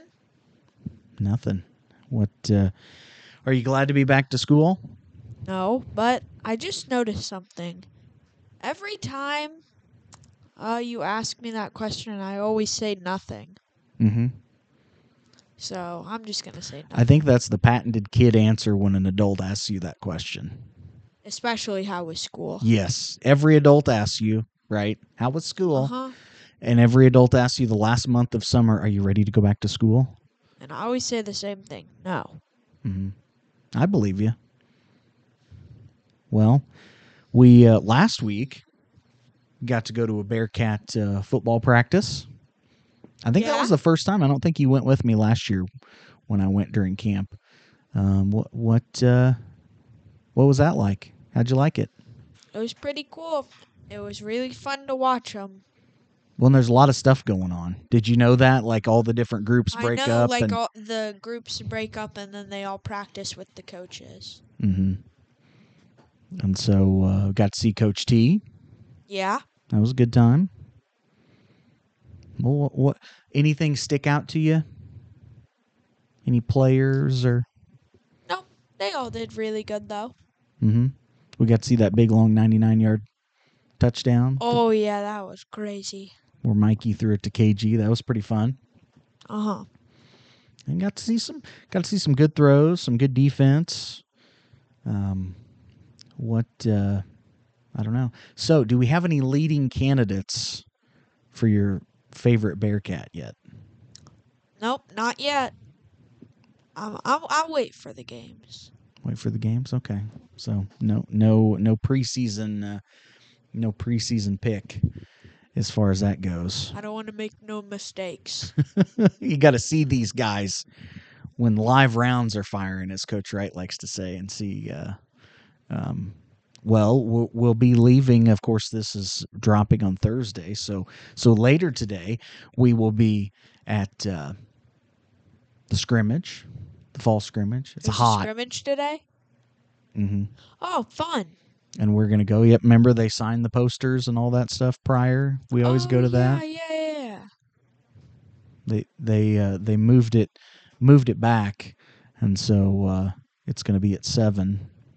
It's still going to be hot, but maybe we can sit in the shade of the press box or something. Like you sit underneath the press box, you can get a little bit of shade if you're on the home side. I was about to ask. I was going to be like, wait, what time? So that's nice. That's fun. I forgot. I have a bad memory. Mm-hmm. So that's always nice. It's kind of exciting to see some of the young guys like this in the spring game. You get to see some young guys that you may not see on the field. You're going to see what some of the other guys can do that are going to be starters, and we get a little bit of taste of Bearcat football before the season starts. That'll be fun. Yeah, and then we're going to Joplin week 1 next week. Oh yeah, what day is that? Thursday. Okay, the 31st. You'll get to skip out on a little bit of school that day, so. Yeah, but I don't care about that part. I don't care if I had to wait through school. I just want to go. Well, it's a drive down there, so we were definitely going to have to leave a little bit earlier than when school gets out. I don't think we could get down there by kickoff. It'd be pretty close. Yeah. Well, what else? Anything else you want to talk about? How's it feel that your brother's playing football this season? His season started. We got to see him in the jamboree last week. How was that? Yeah, he did pretty good. He got a few plays in. 4. So 4 plays. That's right. Hey, it's better than none. I wasn't sure there would be any. So as a freshman, that's all right. All right with that. But it was also a jamboree. Mm-hmm. So. We'll see. We'll see if he plays. We'll see if he plays this week. Got JV games coming up though. He'll get to play a lot. So you're going to be in junior high next year. It's the first opportunity where you can play football. I don't know. Would be pretty cool to be on a football podcast while you're in football. Mm-hmm. I'm thinking about it. Are you a little nervous though? But I think I might do it. I don't know. Do you know what number you would want to be? That's the question. My favorite number is 7. So 7. Mm-hmm. My second favorite number is 16. And my third favorite number is 2. I want to be one of those. Those are my 3 favorite numbers. Interesting. I don't think I knew that on any of those 3 numbers. What? I don't know if I have 3 favorite numbers, to be honest with you. 7 is the best number to me. Mm-hmm. And 7's my lucky number. Well, that's KG's number for the Bearcats. So. Oh. Is he an early front runner for your favorite player? I'm not going to let numbers. That's cheating. Okay. All right. Then everybody would change their number to one of those. I'm joking. Yes. They all want to know what Eli's favorite number is. And that's totally don't have better things to do. All right, buddy. Got anything else? How do you want to close it out? What do you want to say to wrap us up here? I want to say the Bearcats are not yellow. They're not red. They're not blue. And they're not Blue. They're green. There he is, Mr. Eli, the star of the show in midseason form. That's the Bearcats, according to Eli, the king of elementary school, a sixth grader now. He'll be junior high next year. He's the middle one. My oldest son, Max, is a freshman. He is playing football for the very first time, so it's all new, exciting, and trying it out, and so that's fun. I'm a football parent now, so got our first game this Friday night, so kind of get the scrimmage Thursday, some high school football Friday, and the baby of the family, Gracelyn, she is in third grade. So all the Daniel kids are in school, and it's quiet around the house. I work from home, and which is fantastic. I absolutely love it. And, it's not for everybody. I didn't at first. It's honestly one of the good things that's kind of come from COVID. So as I sit here and record in my studio that's / office that's just full of Bearcat stuff, this is where I spend most of my time. It's where I spend every single day and a lot of evenings working on the podcast. And but boy, it's been pretty quiet this week. Just me and our 7-pound miniature schnauzer, Lucy, who's basically a cat. I know people that have cats bigger than her. Just kind of hanging out and getting some work done on the computer in a nice quiet house. So I'm thrilled that the kids are back to school. Love that. But that's been what's going on in the Daniel house. Now, I got to tell you what's going on the podcast next week. I mentioned Coach Wright. He will be on. We'll be talking about the whole team. I definitely want to pick his brain on D-line, on the defense, but we'll talk about the whole team. I always like to do that after the scrimmage, so we'll be recording that after the Thursday night scrimmage, and kind of once fall camp is broke and getting ready for the season. We'll cover both sides of the Northwest Missouri Southern game as well. And so that'll be coming up on next week's episode. Player interview will return. I had plans to do that this week. In fact, I have a few in the can, but I didn't want to make this episode any longer, quite frankly. So the guy they call Doomy, linebacker Andrew Dumas, one of the captains this year, will be joining me as the first player in the player interviews next week. And those, one of the most popular things probably I do, and one of my favorite things to do, honestly. It's kind of fun. We don't talk about a lot of it's kind of a get to know you type interview. You don't want to talk about a lot of on the field stuff that's currently going on. And I'll have those throughout the season, work my way through the 5 captains and then through as many of the seniors as we can get through. My goal is always to try to get all of them that I can get a hold of and have on. So that's going to continue throughout the season, give you a little something to look forward to. Of course, the Bearcats According to Eli will have our picks. I'm doing the pick'em once again in the Maryville forum, and so those will be my picks, and Eli will give his, and we'll kind of keep track of that. See if Eli can oust me this year. Honestly, we'll see what happens as far as that goes. But a special guest next week as well.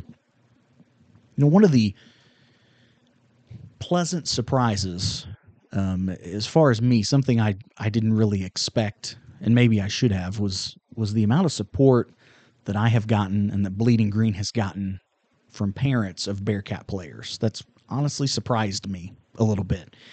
And how universally it's kind of been adopted and loved, which thrills the heck out of me. I'm very flattered. The first parent to reach out to me last season, former Bearcat center Mitch Goff, his mom Shelly, reached out to me. Spent a lot of time at the tailgates and things with some of the parents, and got to know the Goffs fairly well. And Mitch's dad Dave and we talked a lot about having him on, about coming on the podcast, and so he is going to be my guest next week. I've been really interested to talk, and I thought maybe it would fit in sometime before the season, but we're just going to put it in next week as part of kind of this kickoff special that I'll be doing, is from the parents' point of view, because yes, a lot of you are parents and listening, so I don't, right? There's a lot of Bleeding Green listeners. We're not going to know that. We'll never be a parent of a college athlete or a Bearcat football player. And so it's really interesting to me. I had a lot of questions I wanted to ask him. There's a lot of stuff that Dave wanted to talk about, and so we got a pretty long chat next week. I'm pretty excited about that one. I'll talk a little bit more about that next week, and kind of my thought process and the idea behind that. I think that's going to be pretty good to listen to. And so next week will be a long one. I don't think it's going to be this long of a podcast, but that's coming up next week. A couple other things I wanted to say before I wrap things up, because congratulations, by the way, if you've made it if you've made it this long, is I want to talk a minute kind of about the thought process and my mindset behind this podcast. There's little nuggets here and there. If you're a regular listener, maybe you've kind of pieced some things together. I don't talk about it a whole lot. I don't talk about myself an incredible amount here on the podcast. But one of the things was, the idea was never necessarily for this to be a profitable venture. Everybody's got a side hustle nowadays, right? That's the thing. I'm not saying that's bad, but that's not really what this ever was for me. There are yearly expenses and things like that add up that are just part of it. And honestly, if I would have had to keep on paying those, I would keep doing this podcast, because that's, I've spent the same amount of money yearly in much dumber ways than on Bleeding Green. But, I started a Venmo here recently, and, I've put the everything out on my social media. It's at Bleeding Green Podcast on Venmo. If you would like to make a donation, that would be wonderful. Don't feel like you have to. I will probably mention it each episode, really. If there's an amount you want to give yearly, spectacular, awesome. I appreciate that. And in fact, the support I've gotten already, I didn't necessarily expect so much. So thank you. I'm not going to thank people individually or anything like that, but it's already allowed me to pay for a couple of subscriptions that come up this time of year that I use for the podcast, which is great. But I do want to say, that I'm not looking to necessarily get a bunch of donations and pocket any of that and do whatever. Anything that is above what I offset, my goal, and this has always been the goal. At the very beginning of this thing, I said, if I ever make any money with this podcast, it will go right back in to the podcast. And that's 100% of what I'm going to do. I have things that I would like to do, kind of dreams that maybe are a couple of years away, things that, I can do to promote the podcast and advertise it even. I think there's still a reach. There's honestly been an incredible amount of growth. The month of August was the most downloaded month ever, and not necessarily individual episodes, although the AD episode is already number 2 ever, which is pretty fantastic. But the ceiling is, I feel like, still pretty high on this. Yes, you've got to be a Bearcat football fan to enjoy this thing, but there's a lot of us. I really believe there is. And so anyway, if you would like to donate, great. I appreciate it. So many people have, and thank you so much. Again, I'm not going to thank everybody by name or anything like that, but just know that it's appreciated. I can leave a little heart when you make a donation on Venmo. I will. That's me letting you know that I see it and that I appreciate it. So thank you to everyone that has. Now, if you don't want to donate or you can't, no problem. I don't want anybody to feel bad about that. Some things you can do to help me out for free, well, I'll let you do those things. All right, we can make a little bit of a compromise. Anytime you see anything that I share on social media, if you want to share that, retweet it. Listen, I'm just going to call it that. Okay, I know it's X, but I don't care. You can retweet it on Twitter. Make sure you subscribe. _bleeding_green is the Twitter page for the podcast. On Facebook, Bleeding Green Podcast is the group. Go like that. Follow that group. I think you can even leave a review, which a couple of people have. I certainly appreciate. And the same thing with wherever you listen this through. If you want to, and if you would, make sure you subscribe. If you can leave a thumbs up, a 5-star review, whatever it is, Sometimes you can even, leave reviews and things, and eventually those do make their way to me. I do eventually see those and get emails and things about those. So occasionally I do. I certainly appreciate that, and just, I think we can grow this thing, and it's got to be together. It isn't me. It's a we, because I can't do what it is that I do and want to do with this podcast without you. So thank you. All right. No more mushy stuff. Okay. But I genuinely appreciate it. I certainly do. All the support is great.